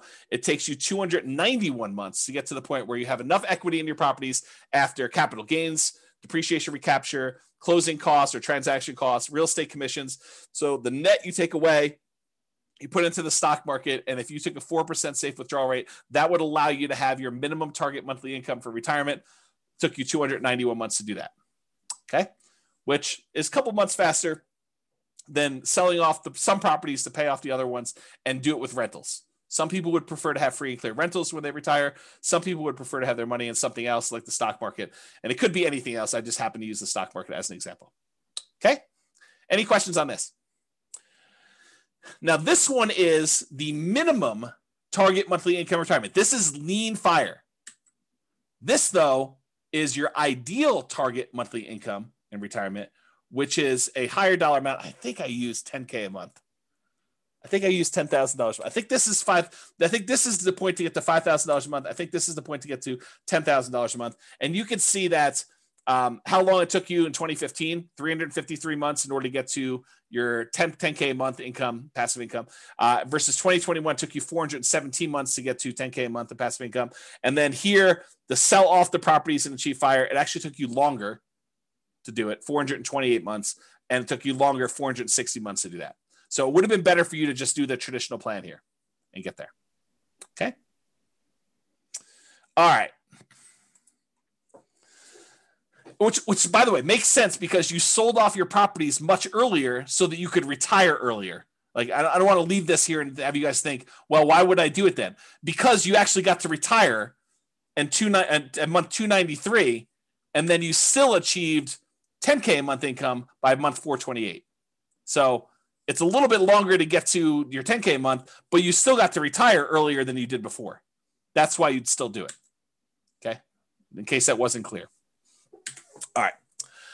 So, actually, someone who is on, I won't name their name, would appreciate this. So a client of mine reached out to me. Let me answer the question, and then I'll come back to the story. So Cece says, why was it slower for the 10K per month? Because it took you longer. It took you this much time in order to get to the point where you had $10,000 a month coming in. This is the amount of time it took you to get to $5,000 a month coming in. So you got here, and then you still need to go a long ways to get to 5K a month more. And so that's why it took longer to get there. If it's not clear, ask me at the end for questions. We can talk about some more.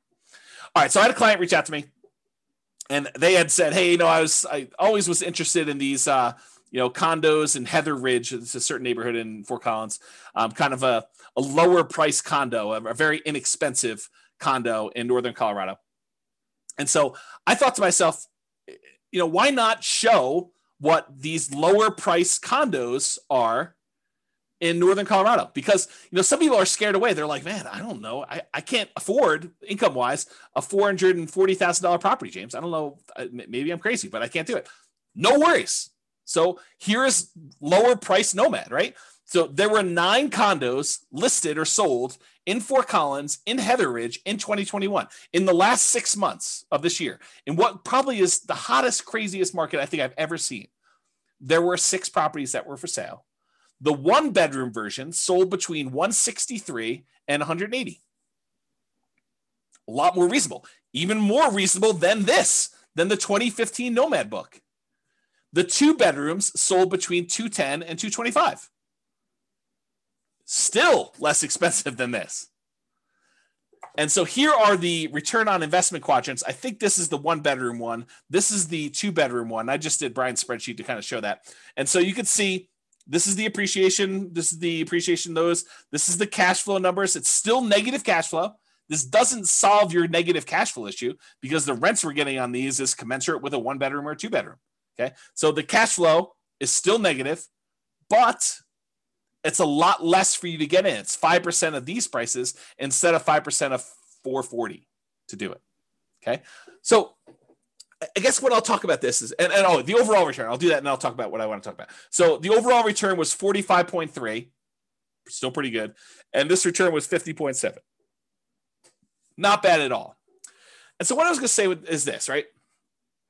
And this sort of relates to what's coming about the learned helplessness, but I'll say it here and then maybe I'll give you a break and I'll come back a little firmer, a little harsher, a little bit more direct later on when I talk about learned helplessness and some of these things. So here's what I'll say.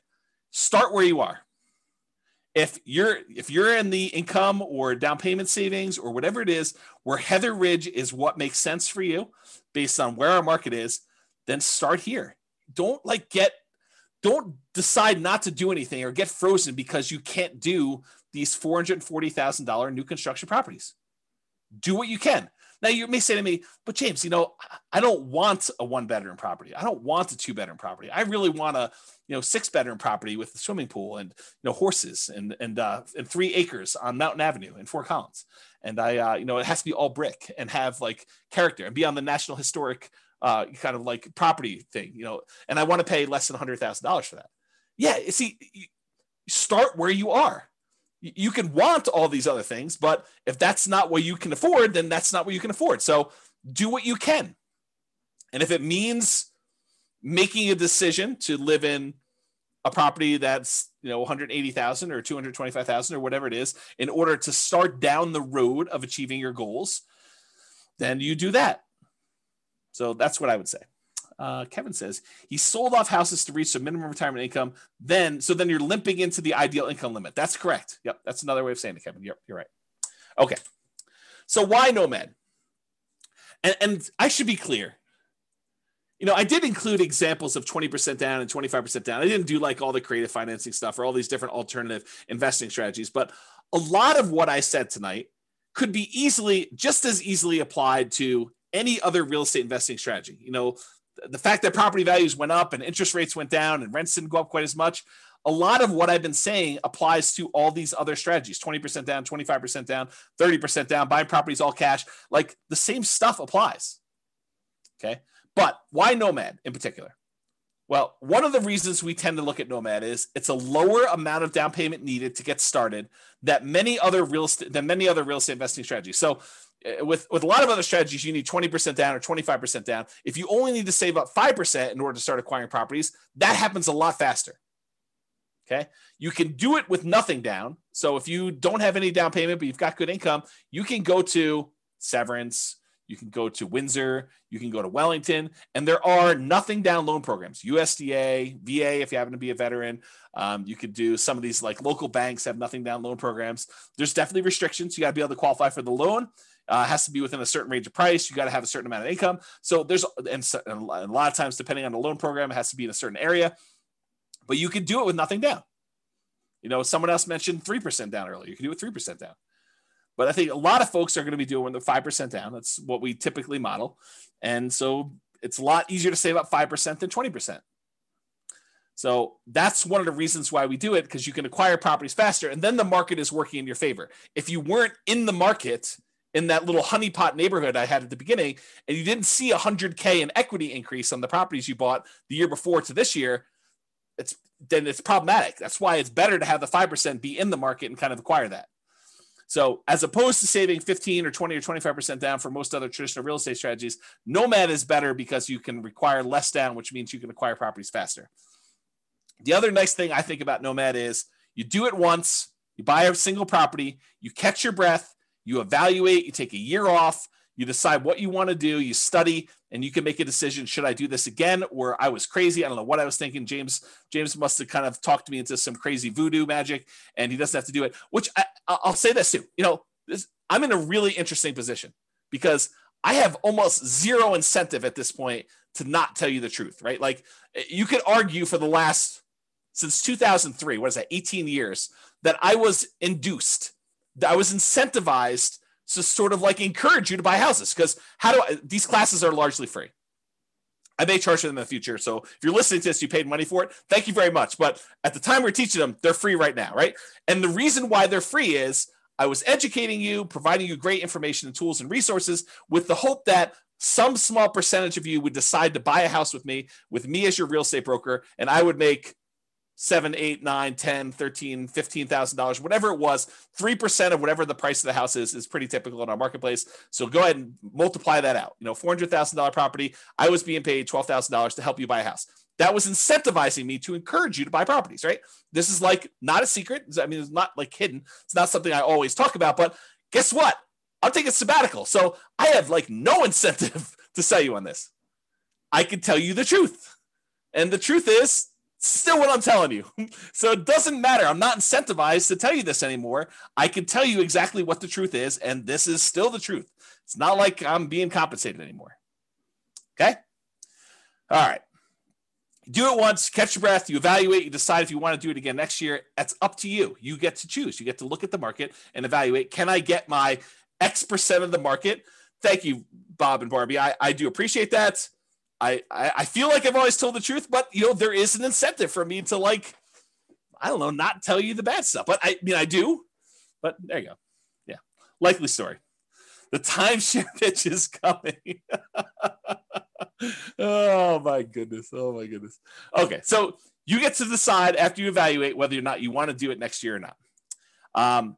Another reasons why I like Nomad over the other investment strategies is you get better interest rates than non-owner occupant. Just the interest rates are better. There's no due on sale or due on transfer clause issues like if you did creative real estate investing, which you could still do with little down. I mean, it's another little down strategy, but there's other problems with that strategy. And you could typically acquire assets faster if you're saving up down payments when you only have to save 5% than if you have to save 15, 20, 25, which means your acquisition speed is compressed, which means you now have the market working in your favor or against you if the market goes against you. But you typically have the market working in your favor because you have a larger asset base to work from.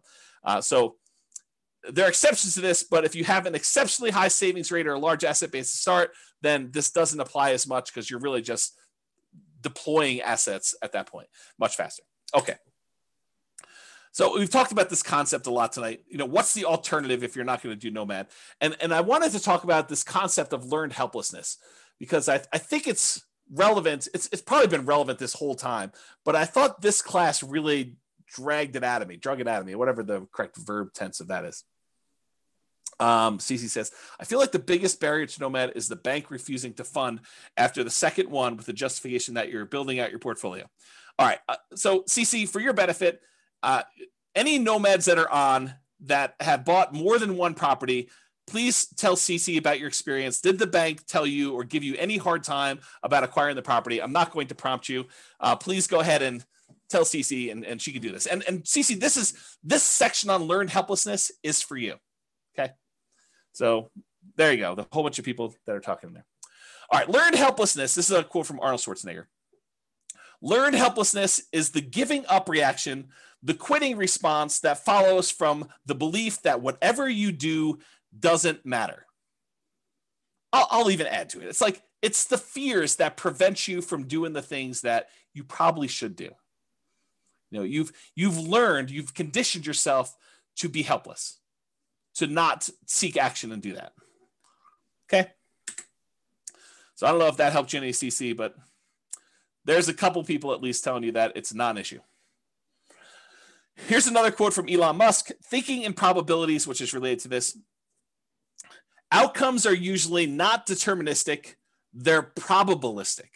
So it's not like a linear, you do this, you get this. It's like you do this, you are likely, or there's a chance this will happen, or there's a chance this will happen, there's a chance this will happen, there's a chance this will happen. And here's the results for each one of these different options. And here's what I think the possibility of this happening A is, the possibility of what this happening B is, and the possibility of this happening C is. That's kind of like my kind of expounding on Elon Musk quote there. He continue on with him though, but we don't think that way. We don't think probabilistically. The popular definition of sanity, you've probably heard this before, doing the same thing over and over and expecting a different result. That's only true in a highly deterministic situation. If you do this, you get this. However, if you have a probabilistic situation where you don't control all of the output, I'll add that, which most situations are, this is Elon saying that, then if you do the same thing twice, it can be quite reasonable to expect a different result. So if you go and you buy properties in the same neighborhood and you buy 4 in a row or 5 in a row, which they've all been able to do, CC, this is for you, loan issue. And there's lots of people saying that they've not had a problem with it. And this is a small sampling. We usually see about 1/10 to 1/20th of the people that listen to stuff actually on live. So if you want to get an idea, and I've not had any problems with it, like never had zero. I've had 0 clients had an issue with it, but maybe there is someone out there who's had an issue with it. So anyway, continuing on, I forget what I was saying here. Something, expecting different results. All right, I don't know what happened. We'll come back to it. All right, so here's some stuff on expected value. Expected value. So we've taught this in other classes, this idea of expected value and making bets where your chances of success are good. They're in your favor. That's positive expected value, positive EV. Expected value is the sum of all the possible values that you could get from this. So in this situation, I could lose all my money. In this situation, I can make $10,000. In this situation, I can make $100,000. In this situation, I could have $1 million or whatever it is. Oh, I know what I was going to say over here. Let me finish this thought and I'll try to go back. So it's a sum of all those results multiplied by the probability of the occurrence of each one of the results. So I have a 10% chance that I could lose all my money. I have a 15% chance that I could make $10,000. I have a 20% chance that I could make $100,000. I have a 40% chance that I can make $500,000, and I have a 10% chance of making $1 million. If you multiply the probability, the percentage chance you have, times that dollar amount, and you add up all of those, that is the overall expected value calculation. It tells you what, if you could have all of these results happen to you in the proportion that the chance of it happening to you would happen, this is what your outcome would be on average. That's what it means. Okay. So going back here. So what I was going to say, CC, before I got distracted is, if you were like one of my clients who bought in this kind of like honeypot neighborhood where they bought a property and then it went up 3%, then it went up 4%, went up whatever it is, I don't think a lot of them were thinking to themselves, hey, listen, by year 4, we're going to see a 25% or 28% increase in any properties that we bought at this point. I don't think any of them had that in their kind of like probability part of that. I think a lot of them thought, hey, listen, I'm going into this. I think there's a good chance we'll see 3%-ish appreciation, maybe a little bit more, maybe a little bit less. There is a chance that the market could go down, but I'm ready to go buy another house and get that one at a discount the next year if I go and do this. But you had to be in the market in order to have that really small chance probability for you to see 100K times however many houses they ended up buying in that neighborhood. So you got to be ready to do all that stuff. Yeah, Roy says, Thinking in Bets, the book, does a good job talking about EV if others haven't read it. Yep, agreed. Okay, so expected value, continue on here. So positive EV, a positive expected value, where you've taken all of these probabilities and multiplied by your expected results and having that number be positive, even a really big positive number, does not guarantee that you will be successful. It doesn't mean that you won't lose money. It means that if you could go live all these parallel universes, that you would make money, but it doesn't actually mean that you're guaranteed success. You can have a positive expected value. You can do the right thing. You can make the right decisions investing, and you can still lose money. You can get in your car and drive down the road, be on the right side of the road, be doing the speed limit, be wearing your seatbelt, be paying attention, have the radio off, have the telephone off, and you could still get in a car accident and die. Right? You could have positive EV and still do poorly. Right? You can also have negative EV and make money. You can actually have too much to drink. You could be talking on your cell phone. You could be putting your makeup on. You could be eating a cheeseburger. You could be having the music blaring. You could be, snorting a line of cocaine. You could be swerving all over the yellow line on the other side of the road, off the curb, getting like that rumble feeling. You could go into the grass and come back up onto the road and do that. You can make it home safe. And that would have been a negative EV type of situation, but you could survive it. And that's what's hard. You could actually decide to invest in dog money or Bitcoin, and you could make money. When I'm not saying it is, because I don't know, but you could actually look at all the probabilities of you making money with Bitcoin and decide this is not a good EV bet. This is a negative EV bet. Like, I shouldn't do this. But you can invest in it and actually crush it. You can make money with it. And that's what's hard about this. To kind of use my example, you could drive to work and get in an accident and you could die. Most times you go to work, you arrive safely, and you earn wages for that day. It has a positive EV because your probability of being able to get to work safely and earn money at that job is really high. But you could actually have that very small percent chance where someone does something stupid or you accidentally do something stupid and you end up dying. There's no riskless things you do in life. So regardless of what real estate investing strategy you're doing, consider what the chances are for a variety of outcomes and what the results would be for those outcomes. And I know for someone who's just getting started, this is really hard to do. It's even, I don't know if it's, I would say this, there's a curve. When you don't know what you're doing, when you're brand new, I think it's really hard for you to estimate probabilities. I think when you have a little bit of knowledge, you think that you can predict probabilities really well, right? You start off and you realize, I don't know anything. You come to my classes for 6 months and you think you know everything and you think you can predict everything. And then when you come to classes for 10 years, you realize you cannot predict everything and you really don't know what's going on. And I think that's the weird curve. It's like, and I think you still need to try and say, there's a large part of this that I really don't know. It could be this, could be that. I don't know, maybe. But I think you come for a short period of time, 6 months, a year, whatever it is, and you think, I know everything. I can predict this very accurately. 10% of the time it's going to be this, 20% of the time it's going to be this, 30% of the time it's going to be this, and I'm good. I know all the probabilities. I know exactly how this is going to go down for me. Maybe. I don't think so. I mean, I don't think I could do that, right? So I guess try to, though. I think it's worth the exercise of sitting down and saying, okay, I'm going to do this Nomad thing. What could happen to me? I could lose everything. Sure. I mean, you get hit by a meteorite and you could die, right? I mean, there's low probability chances that you could do that. Figure out what you think the chance of that happening is. Or this could happen to me, it could go up just kind of slow and steady. Or I could see another 28% year, which I think is a really low probability sort of thing, but possible to do it. We could see massive inflation. All these different things could happen. And then look at it and say, does this still make sense probabilistically? Given an infinite number of times to try this, would I be successful doing this? Or what's the alternative? What would I do if I didn't do this? And is that better than my decision to do Nomad or whatever other strategy you're considering? Okay. Your assumptions matter when you do this, right? But historical data suggests property values and rents over any reasonable period of time, they tend to go up. Will they go up next year? No idea. Can they go down next year? Absolutely. Can they go up next year? Absolutely. Can they stay the same next year? Absolutely. But give me enough time, looking back at history, I would be on the betting side of property values and rents are probably going up. Inflation and other factors, but I think inflation is a major factor in that. Okay. So do that. When I do math, in the real estate financial planner software when I do modeling and things of that nature.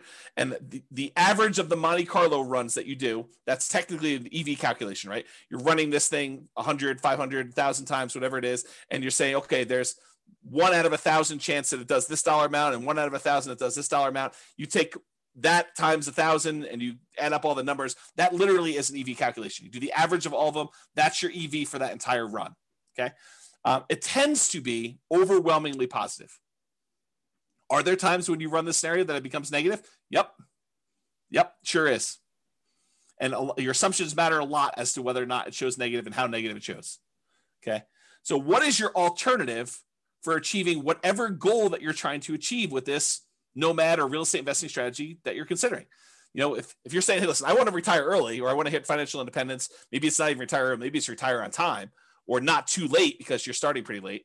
I just don't want to go to 75. I want to try to do this before 75 and I'm starting at 45 or 50 and I got to get caught up. So how can I do this in 25 years? Which it's not fast anymore. It's like on time because I started late, right? So what is your goal that you're trying to achieve and what are the options you could do? Okay, I could do Bitcoin. I could bet it all on Bitcoin possibility. I could go to the casino and bet it all on Black 12. And if I hit Black 12, I get 36 times my money or 35 times my money. If I don't hit it, I lose everything. I could do this Nomad thing. I could buy 20% down rentals. I could buy 25% down rentals. I could go learn to trade options or, whatever it is that you're considering, lay them out in front of you. Say, okay, what's my odds of doing this here? What's my chance? What's my return? What's the probability I'll do well here? Probabilistically, Elon Musk-ish, sort of think about what are my chances of being successful? Not that I'm automatically going to be, but doing that. Okay. And then figure out if you don't do Nomad or whatever else, what are you going to do? What are you going to do? What's different? So how do you feel? I think this is my last slide. This is the learned helplessness part of this. If you think to yourself, hey, listen, nothing I do matters, so why bother? What does that say? So there's a psychological concept. I've been hinting at this, and I sent it in the email. And if you guys click through, you probably saw this. But there's this concept of learned helplessness, and I'm going to butcher the explanation for it because I'm not a psychologist. I'm not teaching this, so realize that what I tell you may be slightly wrong, but the idea is sound. Okay, so they do these science experiments. They put a puppy and a dog in a kind of like crate with a metal thing bind on the bottom where they could apply electric shocks. I know it's mean. Don't get mad at me. They did it. It wasn't me doing it. So they had these dogs in these little things, and they had a little electric thing on the bottom. They could shock them. And they would, there's a whole bunch of different groups, but basically they showed that the dog would get shocked and there's really nothing the dog could do. It couldn't get out. It couldn't jump up anywhere. And so these dogs eventually came to realize that it was futile for them to do anything. So they basically started lying down, and every time the shock came on for like a second or something like that, they just whimpered. It was very sad. They didn't want to do anything, but they learned that there was nothing they could do. And it's to the point where even if the bottom thing was shocked and one side of it was on a shocking thing and the other side was not a shocking thing, like they divided it with a little thing and they could jump over if they wanted to. They decided, the dogs learned that even if they jumped over, it didn't matter, right? Like they would still get shocked if they jumped over. But then eventually they turned off one side and the dog was on one side and they shocked them. And if the dog didn't think that it was even worth them trying to jump over, even though if they had jumped over, this other side wasn't being shocked anymore, they still wouldn't do it. They gave up. They learned to be helpless. They learned that there's nothing I could do. It doesn't matter what I do, so I'm not going to try anything at all. And I've since read that you have to actually learn helpfulness. The default state is helplessness. You actually have to learn that you can do something to lift yourself up out of the stuff that's going on for you. So to be even more complicated, learned helplessness is not technically true. That's the default state for most animals and for humans, because that we're similar stuff, right? So it's really, you have to learn that you have agency over your choices, and choices you make and things you do matter. Okay, so that's it. Let's see here. People are recommending books. And says, every home, every deal, every tenant, every year teaches me something new about nomading rentals. Absolutely. And I learn a ton from clients. They tell me about something. I'm like, I've never seen that before. That's new. Mike says, like fake cattle grates painted on the road stops cows from crossing. The paint. Yeah, there's a story. I don't know if this is true, but there's a similar story about elephants where they like attach a little thing to the elephant's thing and they stake them in the ground when they're young, and they learn that they can't move them, they can't pull it out, and so do that. And so eventually the elephant becomes full grown, and they can put this little thing on their ankle and put a little tiny stake in the ground, and the elephants just assume that it's like fully in there. They stop trying to pull it out there. So something like that. I don't know if that's true. Thatcher says, so what or who is the alternative to James Orr for those that are just getting started? Yeah, go download the podcast today, listen to all that stuff. Sabrina says, James, a somewhat unrelated question to your topic tonight. How can I deduct or depreciate my tax return the repairs and renovations I put into the owner occupied when I do Nomad? I don't think you can. I don't think that's something you can do. Maybe there's a tax person out here, but for owner occupied, I don't think you can actually deduct it. Where he says, I think one of the most powerful mindsets is to know you're going to lose money. Make yourself understand that it's a reality and what you can do to minimize it, and then take action anyways. Keep your receipts and add to the value of the property when it becomes a rental. Yeah, so Royce says do that. I didn't think you could. Maybe there's a tax professional on who's willing to share that with you. Otherwise, ask your tax pro. Okay, so continue on with this stuff, right? So how do you feel?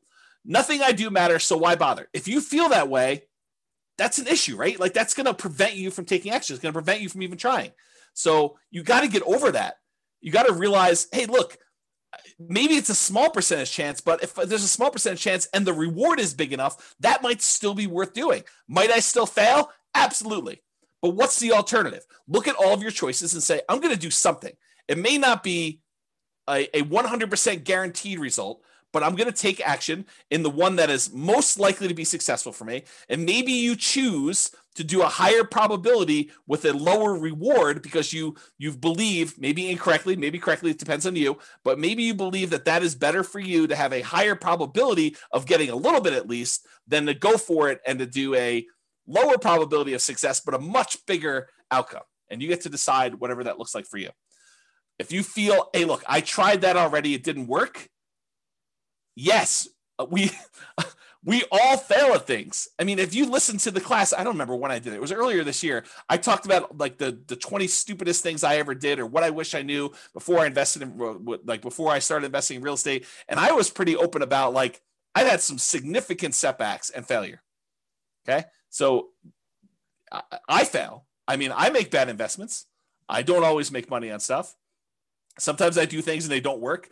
Ask Jason. He'll tell you I do a lot of things that don't work, but I still get up there and do that. And I think the thing is you need to do that too. And you need to be willing to take risks. And, Royce just basically said, I'm going to lose money. Be prepared for that. Rising interest rates are killing all the deals. If ever there was a reason to buy now, it's interest rates are at all-time lows. Right. So you're going to complain to me a year, well, maybe not to me, I may not be around, but a year, 2, 3, 4, 5 years from now, you're going to say, I should have bought all those houses when interest rates were at 3%, because now they're at 4, 5, 6, 7, 8, 9, 10, whatever they're at. Right. So you think that all these deals, or you think to yourself, I shouldn't even buy the first property because interest rates are going to go up. And this is unsustainable. If interest rates go up to 5, 6, 7, 8, 9%, I put it in the calculator. This is not going to work. I shouldn't even buy one property. I shouldn't even do it. Bad. That's bad decision making. Right. You do one based on what it is today. You can evaluate then whether it makes sense to do the next one. And I think in a lot of cases, it's still going to make sense because even if you get in a bad interest rate, if interest rates happen to go back down, then you could lower your interest rate, do a refinance and improve the deal. Otherwise, you just hold on to it. You got that low and it's not getting any worse than that. Okay. Home prices are too high to make my plan work. I think that's largely what spurred on this class is these home prices have gone up like crazy in that particular market. So if you're looking at it and you're saying, hey, look, these deals are ugly compared to what they were. Yes, they were. They are ugly. Cash flow is not pretty right now. It is not good. I mean, you can move to a different market. Maybe you could find better cash flow in another market. Maybe you can do something else. I mean, who knows? But what's the alternative? And is the overall return you're getting still worth doing?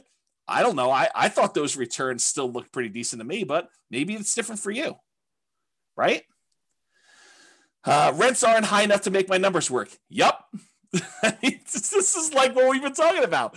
But go ahead and ask the people on the call or your friends who are like successful real estate investors, how do your properties that you bought 5 years ago or 10 years ago, how are the rents on those compared to what you paid for them? They look amazing. The rents on a property you bought 5 years ago, that's like phenomenal numbers. I mean, you basically have the purchase price from back then and the numbers today for rents. That's crazy good, right? But right now you're like making a decision. You're like, this is ugly. Yes, I totally agree. But I think you have to be like the dog and be willing to jump and see, is the other side electrified? And there's a chance, or maybe I push on the wall, or maybe I bark and they'll let me out. I mean, who knows, right? You got to try something. And if that doesn't work, you got to try again. There's like the famous thing. I think Tony Robbins sort of made this famous, but that's where I heard it from. It's like, how long would you give your average baby to learn how to walk? Well, I'm going to let them try 3 times. If they can't get it after 3 times, then we're done. They're not going to try anymore. We're just going to let them remain seated in a wheelchair for the rest of their life. They're not going to walk. No. You always let them get back up and keep trying. If something doesn't work, if they fall down, if they hit something, they knock their head, they start crying, you let them do it again. You're going to make mistakes. Things are going to happen that were unexpected. You're going to have property values go up 28% in a year that you already own. Great. You're also going to have property values go down. You're going to have rents go down. You're going to have tenants that destroy your properties. These things happen. It's inevitable. I talk about this kind of like idea of your shoelace comes untied. It's not a big deal. You don't stress out over it. You bend over, you tie your shoelace, you stand back up, you continue walking. If it comes untied again, you do it again. If your tenant doesn't pay rent, that's fine. You go call the attorney, you do an eviction, you get them out of the property, you do whatever repairs you need to do the turn, you put a new tenant in there. It's like tying your shoelace. It's got to be that second nature. Okay? Sure, it worked for him or her when they got started. There were deals then, but there aren't any deals now. I'm an amateur collector of antique real estate investing books. I try to go find like these old books from the 80s or the 70s or whatever it is, where you're reading about what deals look like then and like how they were and all that other stuff. And I look back at all these old books and they had the same problems we had. It's like trying to make properties cash flow and all these different like gyrations that they're going through in order to get a property to cash flow. When you're in an interest rate market where interest rates are at like 17% or 18%, you're like trying to figure out how to make a property cash flow. It's the same thing we're dealing with today. It's just the different end of the deal. Instead of having 18% interest rates, now we got prices that are like 10 times as high as they used to be back then, but interest rates are like 1/7. Right? Yeah, there isn't anything new under the sun. It's all the same stuff. Okay? It's just different variations, different rhyming schemes on the same song. Okay? So you can't like look back and compare yourself to, oh, I wish I was James's client when they bought into this neighborhood and they did it. They didn't know they were getting that deal when they signed up for this. They thought maybe I'll do 3% a year. Maybe the property values would go down. I mean, back then the market looked frothy 5 years ago. Like we thought we might be at a peak. We thought, hey, look, I don't know if this is sustainable. Market's been going up for a while. This was not like the beginning of an uptrend. This was like in the middle of a hot market.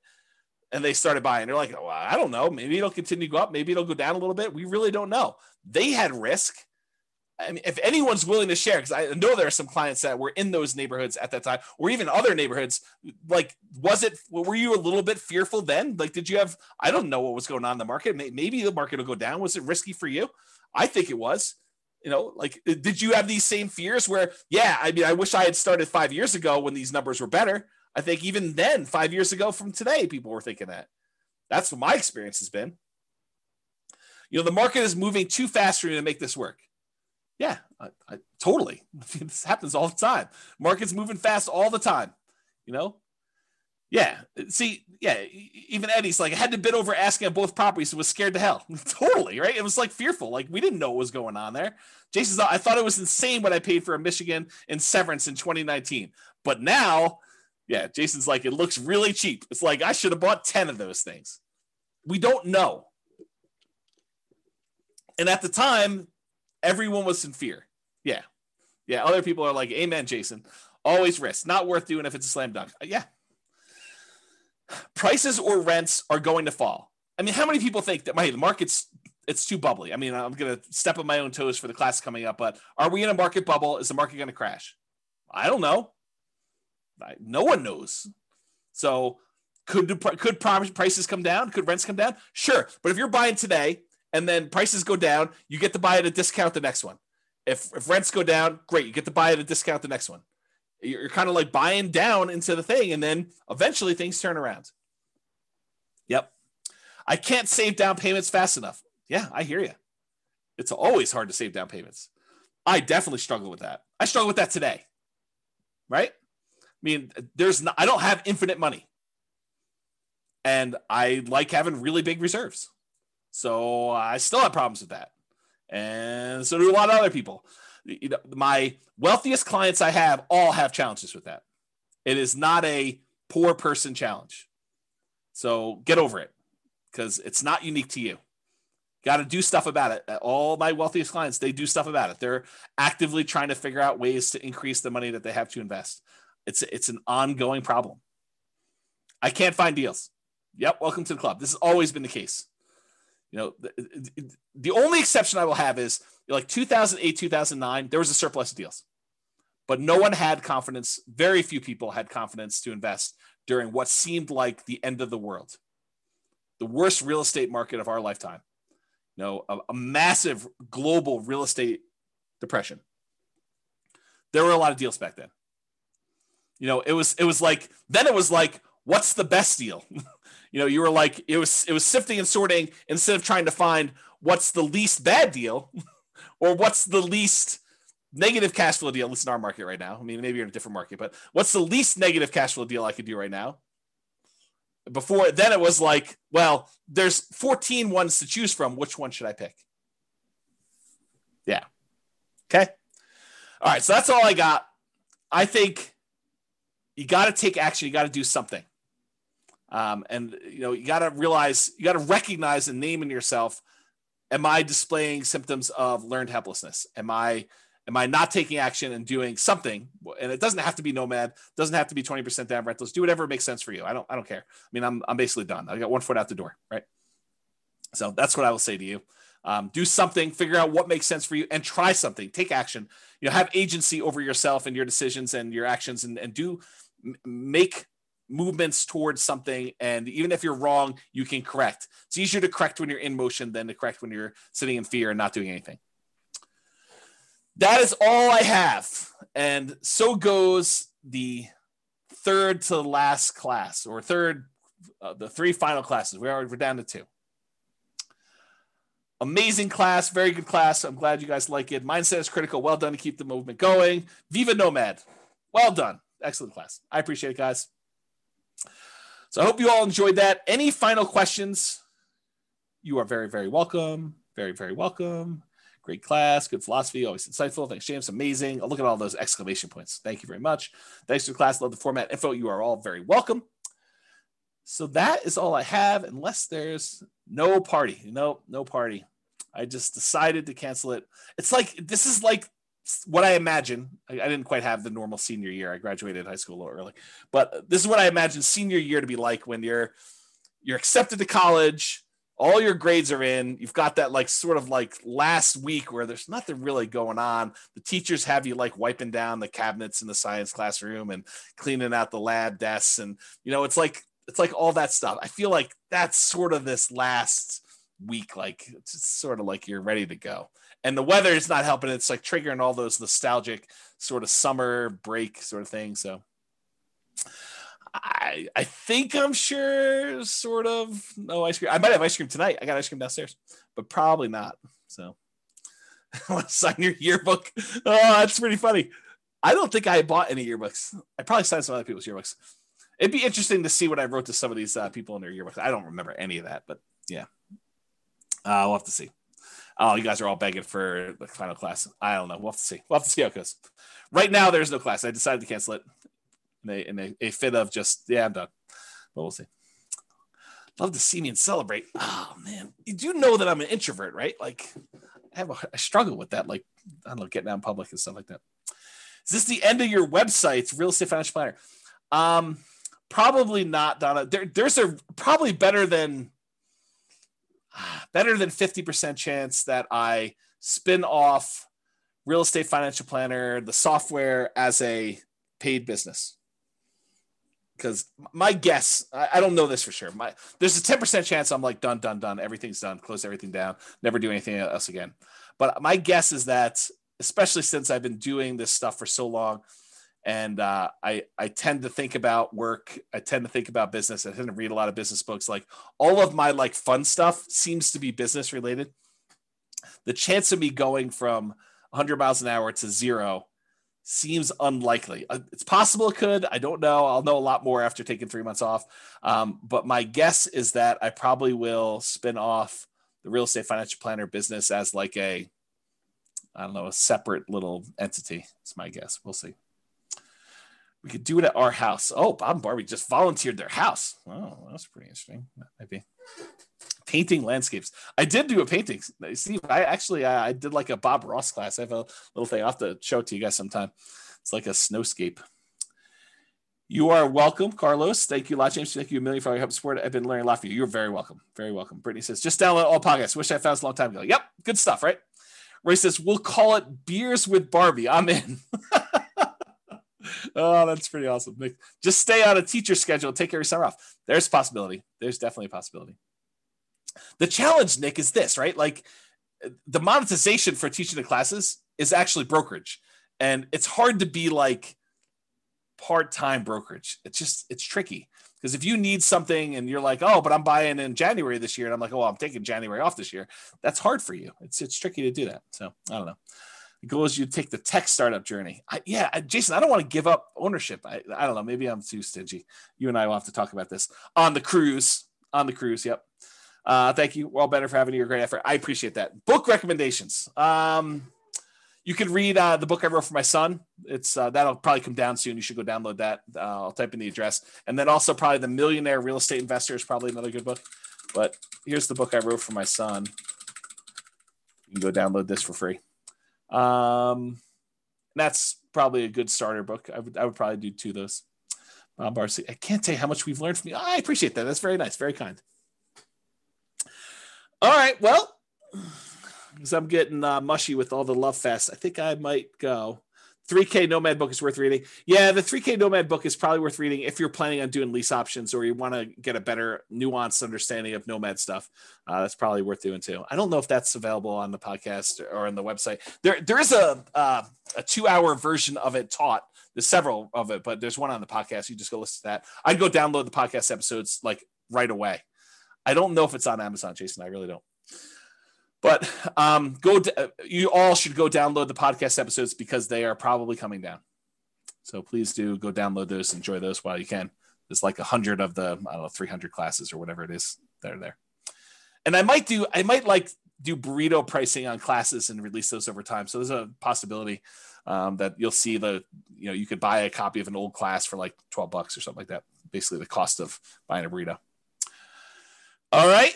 If that's all we got, thank you all for coming. We're going to end on time. I do appreciate it. Looking forward to the last 2 classes, and then we will be done. So 2 more preps, and then take some time off. So thank you all. I will talk to you all soon. Have a great night. Oh, someone's on my back porch. I got to go. All right, cool. I will talk to you all soon. Have a great night. Bye for now. With home prices up, mortgage interest rates up, and rents up, but not quite enough to counteract the higher prices and interest rates. Cash flow on rental properties in Tyler is harder than ever. Book a call with the Real Estate Financial Planner to apply our proprietary 88 strategies to improve cash flow on your rentals. See the show notes for a link to schedule your call and improve your cash flow today. If you're a real estate agent, lender, or professional in Tyler that wants to help our real estate investor listeners, consider reaching out to learn about collaboration opportunities with this podcast.